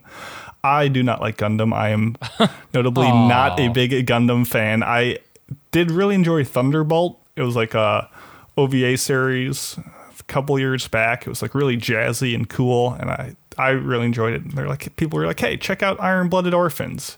It requires no like previous knowledge of the Gundam franchise to get into. And I don't know why, but I said, fine, I'll give it a shot. And I started it off, and the soundtrack is spectacular. There's all this like Spanish guitar work going on during the fights, and it's amazing and easily the best part of the show by a mile. The whole rest of the show, while it did start off strong, like Fractale, immediately quickly fell apart. And even though Marie Okada did it, the way she writes like the relationships that Mandy kind of reminded me of are abysmal. All the dynamics between this ship captain with like multiple wives, with multiple babies with each of them, which he keeps all on the ship, is cringeworthy. And the way that it inspires like the younger kids like that they meet to also like, hey, we should do in this kind of polygamy thing going on. It's very awkward and very creepy. Of course, all the fights that go on are just super. There's such a lack of depth to everything, and it's just ham-fisted, and it's really cringy. And I will admit, I did watch most of this dubbed because I was quarantined and I was like working out while I was watching it. And while the voice actors I think were better than usual, I think dubs inherently are the worst thing that happened to anime. And boy, did I think that's a I think very it really strong did hot help. take. I think it helped me to like the show even less. So I did not enjoy my time with Mobile Suit Gundam. Damn. I will not be continuing it, but the soundtrack was great. So check that out. God, next show. This Gundam though is so recommended. Like I've had many people recommend. I've had several people recommend it even in the last like couple months. So surprised. I don't know. Surprised. I don't know. Surprised. But I'm also just not a Gundam boy. So take that what you will. Next show was a show called Kamichu. Which essentially translates to like the goddess is a middle school student, and this show just cold opens with 3 characters like lazily in a classroom, and this girl's like, I think I turned into a goddess last night, and that's like the first line of dialogue, and the whole show from there is just like what? Them like, oh, okay, what do we do now? And it started off fantastically realistic, where they're like, we don't believe you. What are your god powers? And she's like, I don't know. So they go around like trying to see what her powers are. They eventually kind of figure it out. And yes, she is a goddess. So they then use that to like sell pictures with her to get money to like the shrines and like try to earn money and finances. And it's fantastically awesome for the first 3 episodes. But then episode 4 starts, and it's this terrible like alien visitation plot.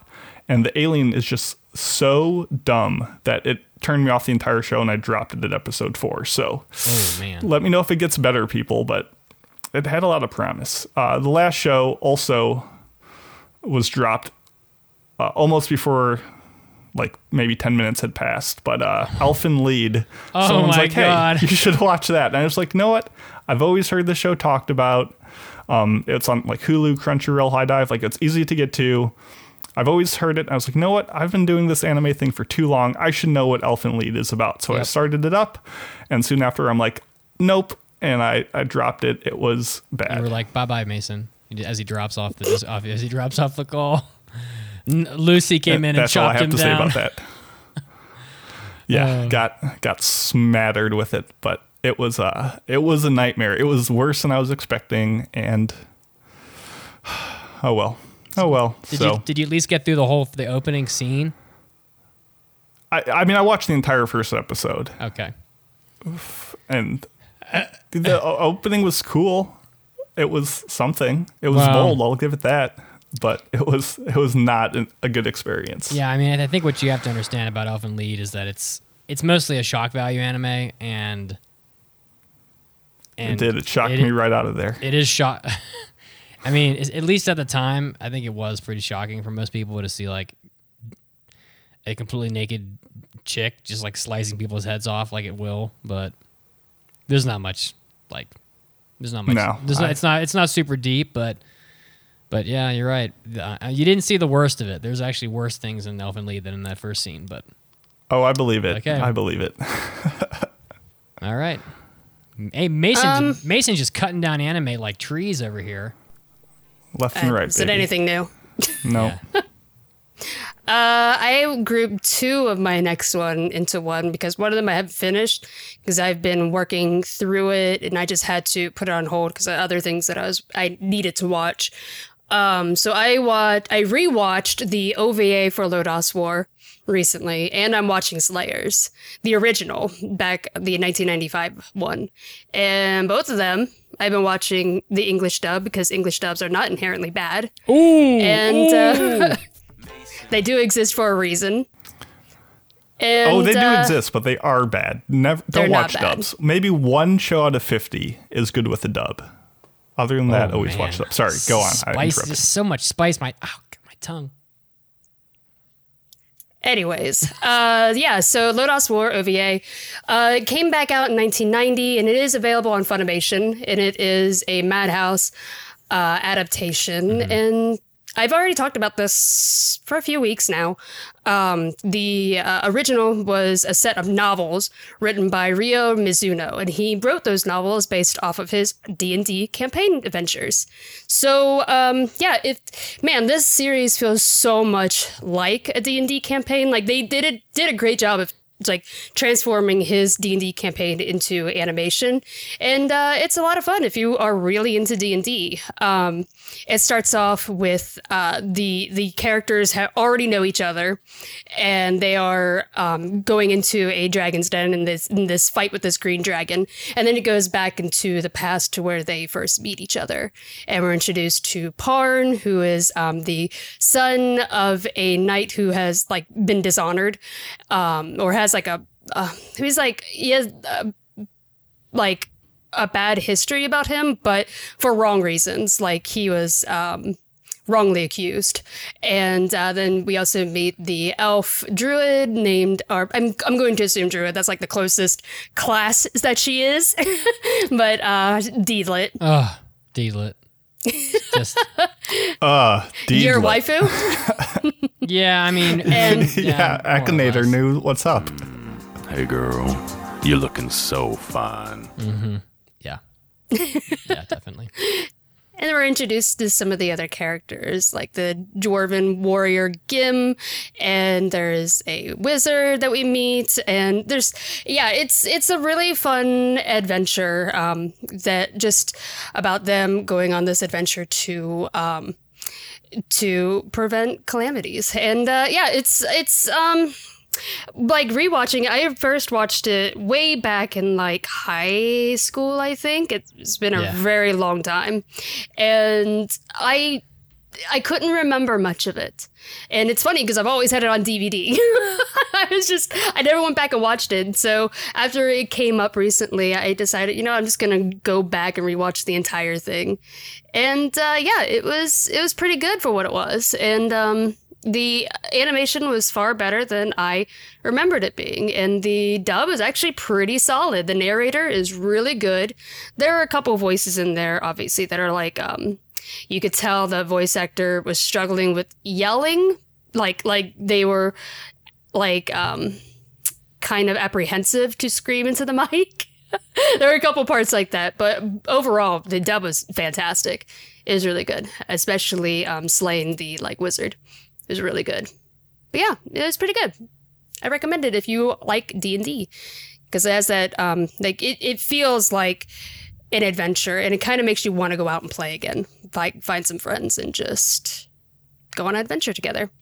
And, go ahead. And if you ever want to watch the hentai version of Record of Lodoss War, there's always Dragon Pink, which is basically... Is that real? Oh, yeah. I mean, it's not literally Record of Lodoss War, but it's... Oh, okay. It's like you have the swordsman guy, the barbarian guy, the mage girl, all set in like the exact same sort of setting, but it's a silly. I'm just making it stupid. It's like it's just a stupid design. And then of course you have like the cat girl, and that's yeah. It's not literally Lotus War.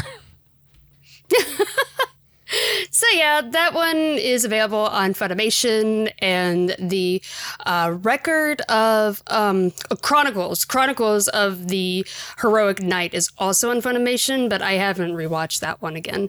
That's the like series that's a bit longer. That one was 27 episodes, and the other one was only like 13, I think, the OVA. So I don't know. I haven't watched Record or Chronicles again yet, so I don't know if I'd recommend it. But I also have like the book. I got the Record of Lotus War, The Grey Witch, that came out in English only recently, and I'm gonna start reading through this next week. So I'm excited. That's a cool cover. Yeah. Like the black with like a gold trim all around it. Mm-hmm. Very snazzy. It has some art in there as well as of like the characters. But yeah, it's I'm excited for it. Trying to see if I could show it off on stream, some of the art in there. Yeah. But yeah, and I've also been watching Slayers, and this is another one that I watched a long time ago, but I don't think I ever finished it. It was one of those that we watched just random episodes with friends, like when we're just hanging out together.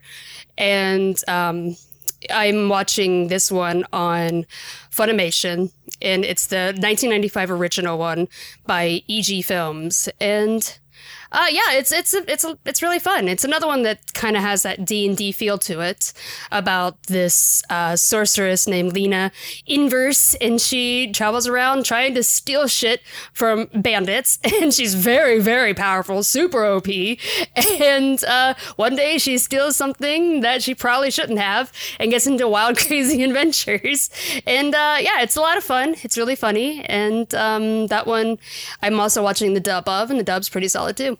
That Lena I Inverse. will say I have watched, because it's on my list, because I saw you watching that, and I hadn't seen any of Slayer. So I watched Slayer's Excellent, which is like the 3-episode OVA, which is like the starting point. It explains how the two characters like met each other. Like it's like the best jumping on point, people said. And I watched the dub, and it was a fun old time. It was very stupid, but enjoyable enough. It's like a perfect Saturday morning like watch. So very goofy. It's very silly, but Yes. yeah, it was fun. I'm having fun with it. I'm I think 10 episodes into it, and the first season's 26 episodes. Yeah. Or check out the OVA, which I did, and I was pleased with. So is it my turn go ahead, again? Mitz. It is your turn. Round 3. The last thing I have for you is I have watched. I hope I didn't mention this already, and if I have, please stop me. But I have been watching the Castlevania series on Netflix and find it to be quite good. Better than I thought, for sure. And for those of you that haven't watched any of this, the 4th season was just announced, so there will be a 4th season. They have very weird lengths. Like season 1's like 4 episodes. Season 2 is like 7 episodes. Like they just like whatever. But it's quite good. It looks fantastic. It's basically the initial premise is like Dracula and this girl, I can't remember her name. She comes and goes like the wind, but Dracula and Emily or Lisa Tepps, I guess, is how they refer to her. I've heard that name obviously, but I didn't know that was her name in the show. They right in the beginning, she's like a human who wants to be a healer, and Dracula takes her under his wing and they fall in love. But then, of course, she's like, she can perform almost like miracles on people because she's such a great healer. And the church is like, oh, well, you're a witch. And they burn her alive. Dracula like loses his shit. And he's just like a very powerful version of Dracula in this. He can literally just like open the gates of hell and just rain hell on the earth. And there's just like demons just ravaging cities and just devouring people. Meanwhile, there's Trevor Belmont, who's like this, how would you even like, almost like a Gene Starwin-esque, just like, dude who's just like, I just want to drink my beer, and I guess I'll help you, but I'm so cool in my armor. And he kind of doesn't give a damn about anything initially, but he's from the Belmont family, which are like monster hunters, and he gets wrapped up in all this, and so he's kind of apathetic about it. But he has like a heart of gold, but he so doesn't want to be bothered by all the inconvenience. And there's just like a lot of great action scenes, and I'm about halfway through season 2 of this, and excited that there's more coming out. And it just looks great. Like Netflix is just throwing their weight behind it, I guess, and it just looks fantastic. It's definitely not anime though. Frederator Studios, whom I don't know what the hell that is. They've been around for a while, but yeah, I don't know. I'm not that familiar with them. They've done a lot of like stuff for like Nickelodeon and stuff like that. So I guess it's not really anime, but you'd probably put it in that category just because of the audience. But it's quite good. Like if you were holding off because you're like, oh, Castlevania. Like I have played approximately 0 Castlevania video games, and this anime is really good. So I'll probably end up going back and playing them after this anyway. So yeah. So and the animation is just way better than most things you'll watch. It looks fantastic and super violent. I mean, wow. People getting just like limbs, dismemberments, and beheadings, and just blood spraying, and it's just delightful. So check that out if you like. You like dark sort of period pieces, because of course it's set in like the 1500s or whatever age this is in. So that's it. That's it from me. That's all I got. I'm out. Fired my last bullet. I'll blast through a bunch of OVAs then, and I'll just do a couple of them. First up, I watched Riding Bean from 1989. This is like a 46-minute OVA. This was like the series, the universe that went on to inspire like Gunsmith Cats in the mid 90s. So like Raleigh Vincent from that show, there's like a prototype in this movie, which is kind of cool. If you're like a fan of like Golgo 13, like Lupin or Mad Bull, this is like very similar with like lighthearted violence and like kooky mayhem. And it had like a lot of heart to it. And it was just the classic like 80s charm. It was like a super fun late night watch. It was like, also, it had a pretty egregious dub where everything sounded like a discount King of the Hill character, but that kind of just added to the charm of it. And it was a good time. Another OVA I watched was Read or Die. I got this from Zero Roko. Oh, it's so good. Which, I mean, we've had the music on before, but like the whole soundtrack, I didn't realize it was done by Taku Iwasaki. Oh, he's great. Everything that man touches is just super eclectic and weird and wild. And yes, the OVA was as legendary as I had hoped. So I'm finally glad to get that off my list. It's about these like English detective agency that fights with all sorts of kind of these weird abilities, and it was fine enough. I wouldn't want to watch any more of it, but for 3 episodes, it was a good time. Oh, it's so good, Mason. It was fine. I found myself losing interest as it went on. The first episode was the strongest, though. I don't know. I recommend that one. The fight scene with Son Goku. Oh my goodness! Fighting is for nerds. Hard pass. A really good OVA that I watched from 1989 was Bao the Visitor. This is an adaptation of Hirohiko Araki, who's the guy who did JoJo. Oh boy. Before he did JoJo, he did a series called Bao, which is like a real short series. And this is like a 1989, I think it was like 40 some minutes, maybe an hour. And it was way better than I was expecting. Essentially, if you like watching people's like face melting, if your favorite scene from Indiana Jones is like when like they're grabbing like the Covenant and their faces are just melting, this is that 20 times. They love having people's faces melt in this. And it was super violent, but it was super cool and kooky. And if you like the Pillar Man-esque design from JoJo, with the super, V-taper, tiny waist, huge chest, you get that. So it was just a good one shot, and I'd recommend that if you can find it. Legendarily violent. Yes, wow. It was cool. It made sense that it was violent. And would you call it butthole puckeringly violent? Was it quite that level? Not quite. Okay. Because I don't know. I think I was expecting it. Okay. But it was a good time. Not a good time was Noblesse It's like 2 30-minute OVAs that you can find on Crunchyroll. I kind of went into this with high hopes, but it wasn't that good. There's actually an actual like seasonal adaptation coming in 2020. So I would say wait for that, because I think that'll be a better adaptation. I think these OVAs and the ONA aren't that good. I watched the Aka 13 OVA, which was just a really another good episode of Aka 13. It wasn't drastically different. It takes place a year after the first season. It was 47 minutes of introspection and relaxation. And even though it's been a while since I saw the original, it was just another episode of a show I really like. So I enjoyed it. I can save everything else for another day, I think. So we can move on to Mandy's last one.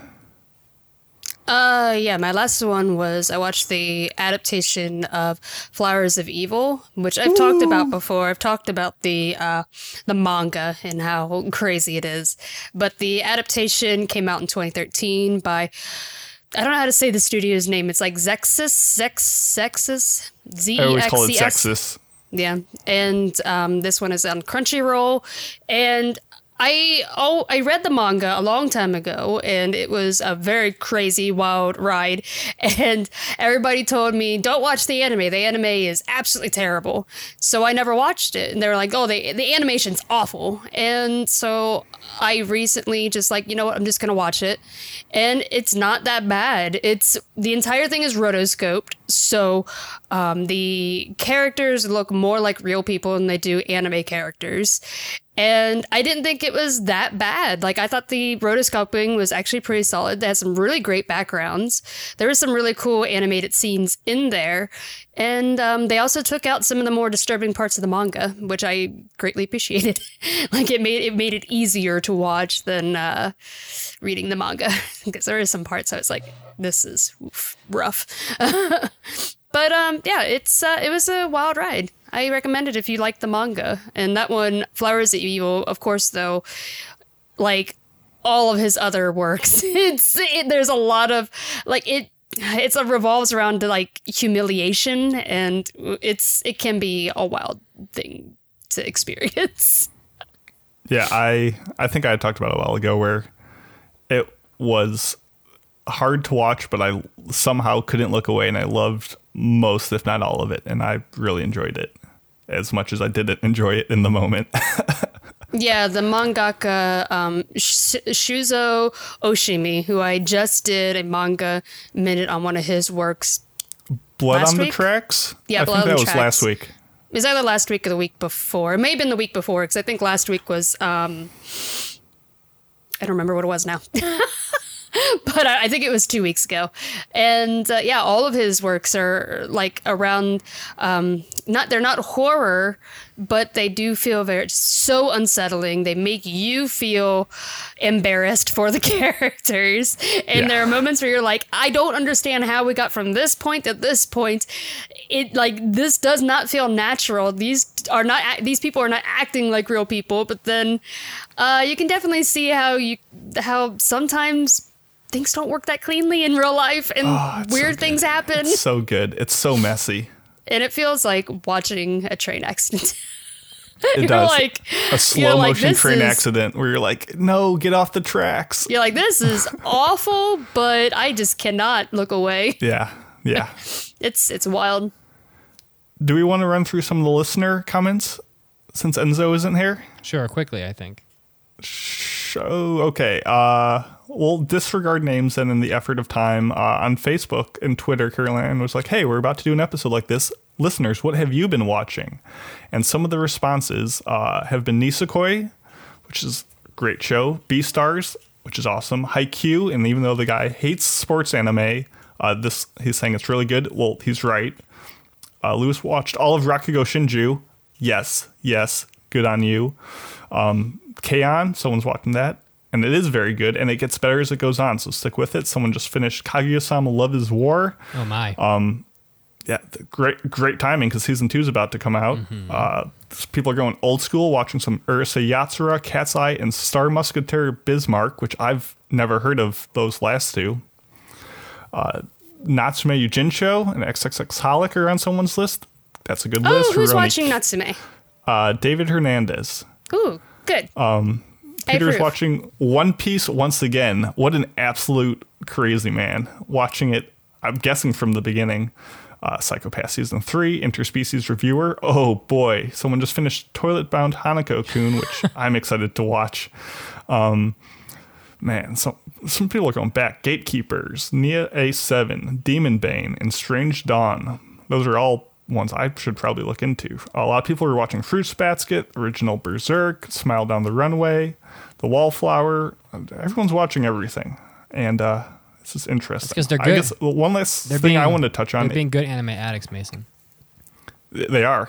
And what are we going to be watching individually that, if people wanted to hear what we're going to think about for the next time we do one of these? Like, for example, the shows I've been planning to watch are Tari Tari, Library Wars, Ichigo Marshmallow, Sabe Gebu, and Hyoge Mono, which are all very different shows, mostly cute ones. But so those were all on my list. So if you want to join me and watch those, let me know. And also just let me know what other shows you think I should watch. Mandy, what do you have lined up? Well, a lot of the ones that I want to watch are really long, so I'm trying to get rid of some of the ones on my list that are like 12, 24 episodes shorter. Because then once I can get those out, I can just binge something really long. Because I really want to get back into Gintama. Because I was enjoying, like where I left off, I was really enjoying it. So, but I had binged through like 200 plus episodes, and I was like, I need to watch something else for a while. Yeah, you need to palate cleanse. I'm going to get burned out on it. So I have like another over 100 episodes to go. So I still have that. Hyoge Mono, you just mentioned, that one has also been on my list and for a while. So I'm going to binge through that. And the spelling for that is HYOUGEMONO for anyone else who wants to watch it and then report back. It's Hyoge Mono. It's a very strange show. I think it translates to like jocular fellow. It's like all about Sengoku area, like tea ceremony. Yeah. It's weird. I also want to watch Sketchbook Full Colors. That one looks like it's about a group of girls who are like in an art club together. And then I also want to watch Bamboo Blade, which is like a group of girls in a kendo club together. That looks like it's more comedy than sport, but I don't know. I'm excited for that one. I've heard that one came recommended to me, so I'm gonna check it out. Interesting. People have been wanting Mitz to watch Full Metal Alchemist Brotherhood. They keep asking. In the Twitch chat. Yeah. Yeah. Mitz is trying his best. We're getting through what we can get through. So Very nice. Well, viewer, what should you be watching? Well, besides the seasonal stuff, which you can watch with the Discord, and all the stuff that we're going to be watching for Anime Club, you should probably watch Cautious Hero, because we're going to review that next week. Oh, yeah.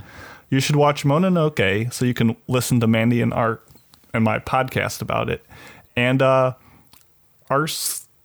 I said, I think we're going to do maybe like a wrap-up of like the seasonal shows that we aren't reviewing in a couple of weeks. So finish those up, because those are now ending, so get excited for that. Anything else you guys want to touch on before we go to our next news break? Not Sounds particularly. There we go. So with that, we leave you with one more trivia question, and that is, what is the name of the city over which Gilgamesh rules in Fate Grand Order Babylonia? We'll let you know. A couple minutes. Stay tuned. I'm gonna expect 50 more push-ups out of you, Mason. And the listener, 50 push-ups. Let's go. Let's do it. You gotta find some way to survive without the gym.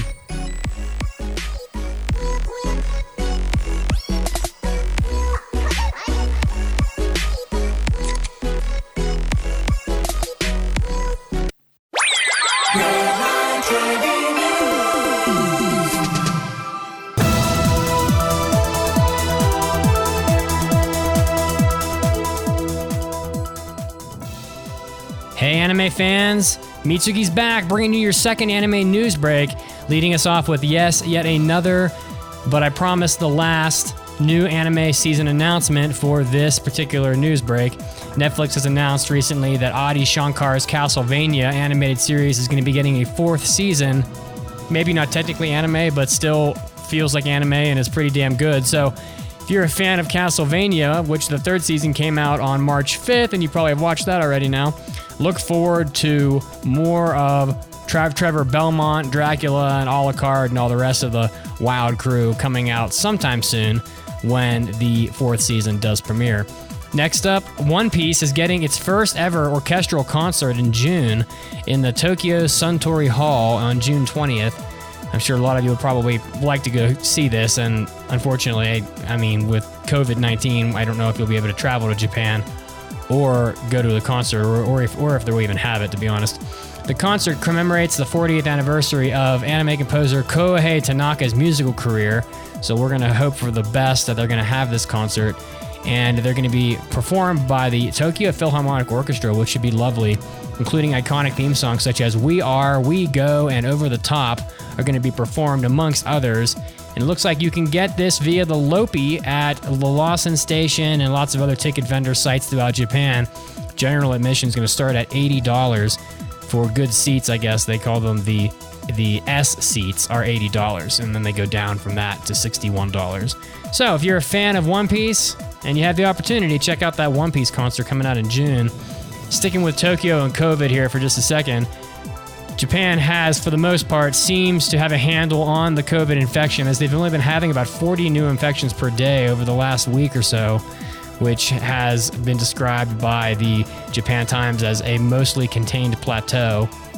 However, they are requesting that people stay home and refrain from travel within Tokyo, and a stay-at-home request has been issued for Tokyo, Kanagawa, Saitama, and Chiba, and other parts of Japan as well. Kenneth McElwain, a professor at the University of Tokyo Institute of Social Sciences who specializes in public opinion, says that this weekend is a crucial test. If the number of reported cases in Tokyo continues to go up, then we may see greater demand for national government as they may step in. And Japan has remained, as the article says, relatively unscathed by the epidemic, only having 1,300 confirmed cases in a country that has over 100 million people, which is a fairly small number.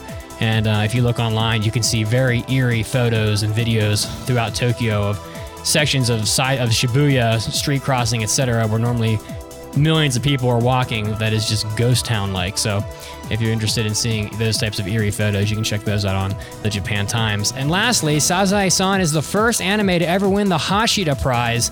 The Mainichi Shimbun reported this. It looks like the anime won the 28th Hashida Prize for serving as a, quote, national program of Japan. And that's certainly an accurate statement, I would say. The Hashida Cultural Foundation, founded by playwright and scriptwriter Sugaku Hashida, established the Hashida Prize in 1993 to honor programs and people that have greatly contributed to broadcast culture in Japan. And I would say that Sazae-san certainly qualifies to win that prize. This is Mitsuki, and this was your anime news break. And of course, as we always do, it's time to get back to the podcast.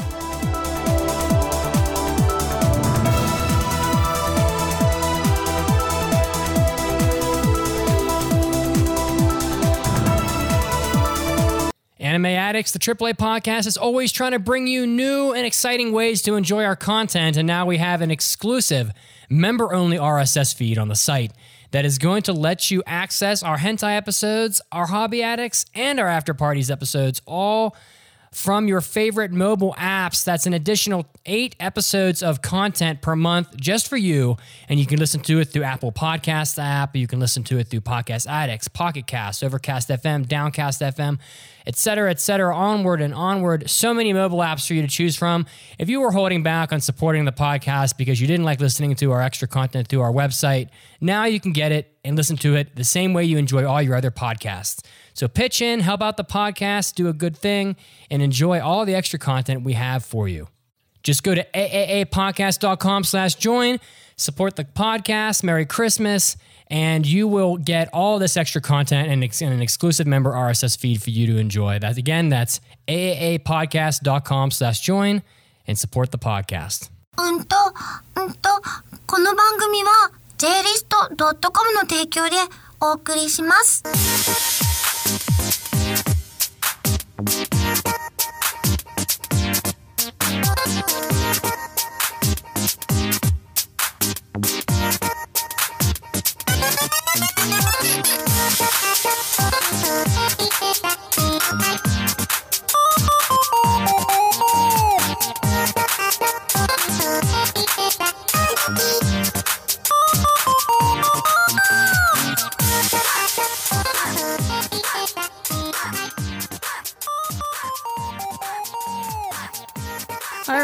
welcome back. So before we went on break, we had a question for you, and the question was, what is the name of the city over which Gilgamesh rules from the Fate franchise?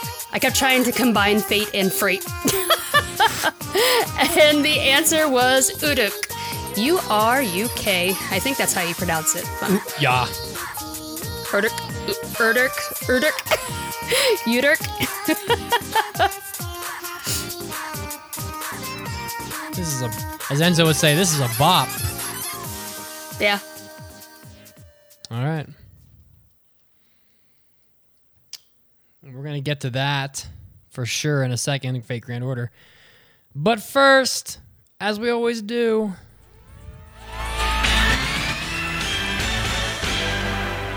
It's time for iTunes review. yay.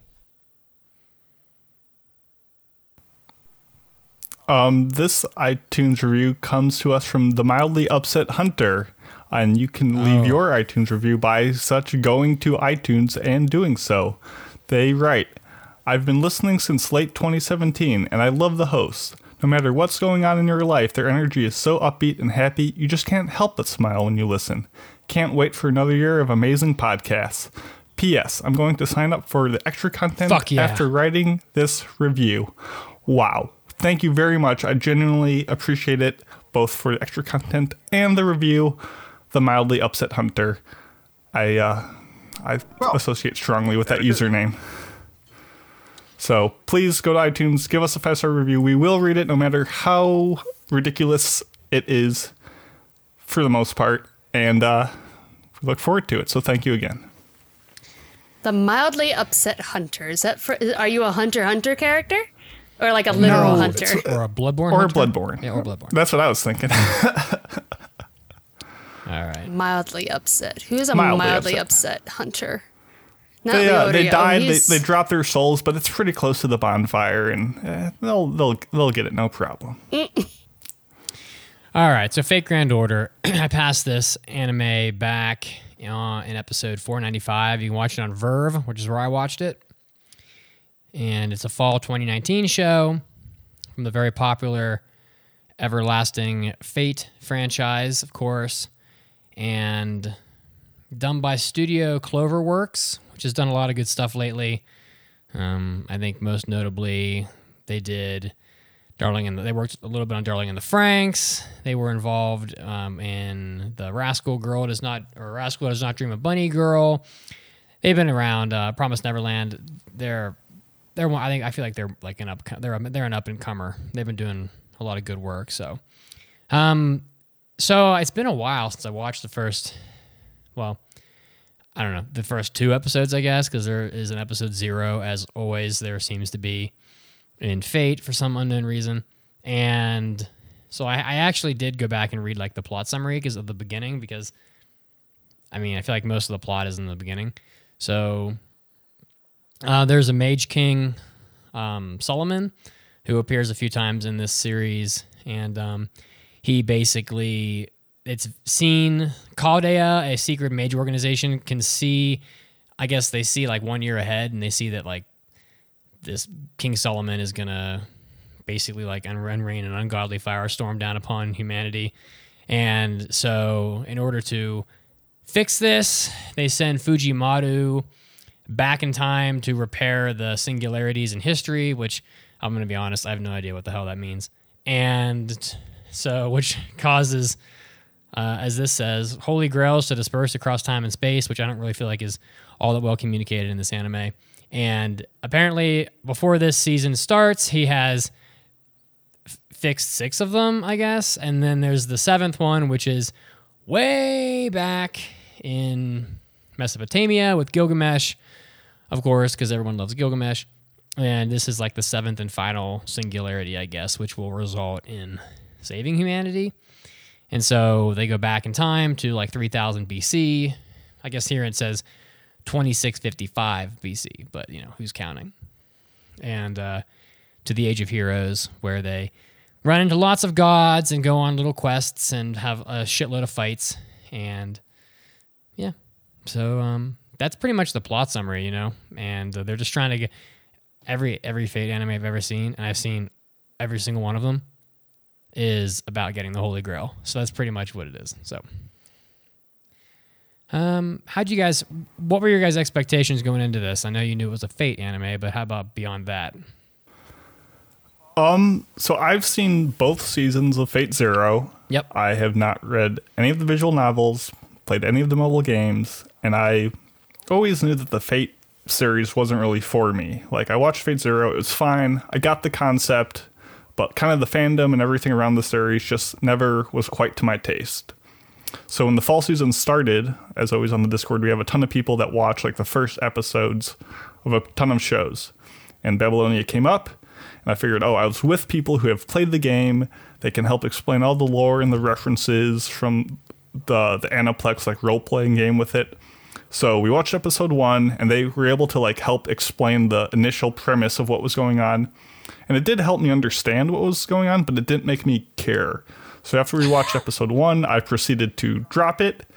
And then when we passed it, I was like, well, I guess we're doing it. So that's kind of what I went into the mindset of the show with. So I'll be honest, I have no history whatsoever with the Fate franchise at all. Like, this is my first time. I said Fate. I corrected myself. You did. The Fate franchise. And I have no history with it whatsoever. And I've always been told that it's okay to just jump into this one because you don't need the history of it. After watching this, I disagree. There are some things that I don't understand. I know that's my fault because I don't have the history with it. But I went into it kind of scared because I know it's a very beloved franchise, but I don't know anything about it. And I know it as like, it's a very intimidating series. There are so many adaptations, so many games, like there's so much behind it. I was like, jumping into one that just came out was really scary. But yeah, I went into it scared. I watched the first 3 episodes when we were going to pass and fail it, like months ago. And I think that the anime pretty much lays its cards down in the first 3 episodes. You get enough of what this anime is, which is just wildly unbelievable fight scenes and historical figures that just pop up, and some of them make sense from where they are and some of them don't, which is kind of like how Fate is, because, in Fate Zero, they're summoning, like, I don't even remember, just people from history that are from all different eras, King Arthur, and then you got, like, people from the other side of the planet from 1,000 years before, so, and, I expected good animation, good fight scenes, lots of historical figures. And I think when I first initially stopped, it was right before they were getting ready to fight Gilgamesh in like his like throne room area, and that's episode 3, I guess, is when that first happens. So I mean, that was pretty much my expectation because I've seen Fate Zero, I've seen Fate Zero 2, I've seen Unlimited Blade Works, I've seen most of this, and I don't have the backstory, but of what comes before Fate Grand Order, and I don't necessarily feel bad for not knowing, because it's like, I mean, I'm just not the kind of person that's gonna go watch like just countless episodes of stuff to have the backstory to watch an anime that I'm not even certain that I'll enjoy. That just seems like doubling down before you even get in there. But I expected it to be pretty good. It had good reviews online, and Fate is very popular, which is why you keep seeing more and more of it, and cell phone games are booming, and yeah, so I think I pretty much said it all right there of my expectations beforehand. Now the question is, would we recommend it in a spoiler-free way? And Mason, I'll let you go first because you went first last time. Would you recommend Fate Grand Order?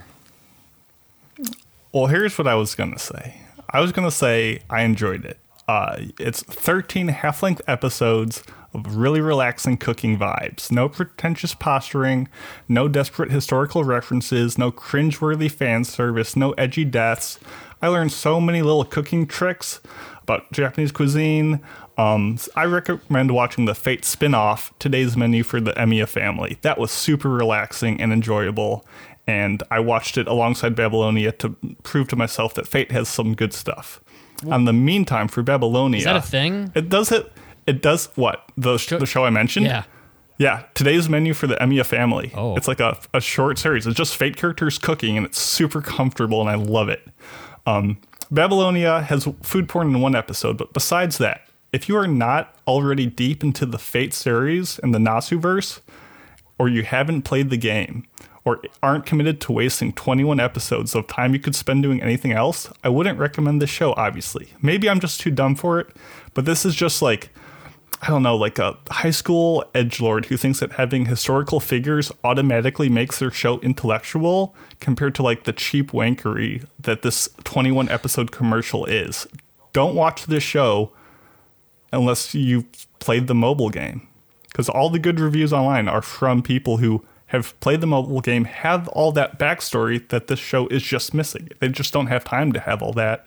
So as a standalone piece of media, this show is insufficient, and don't watch it.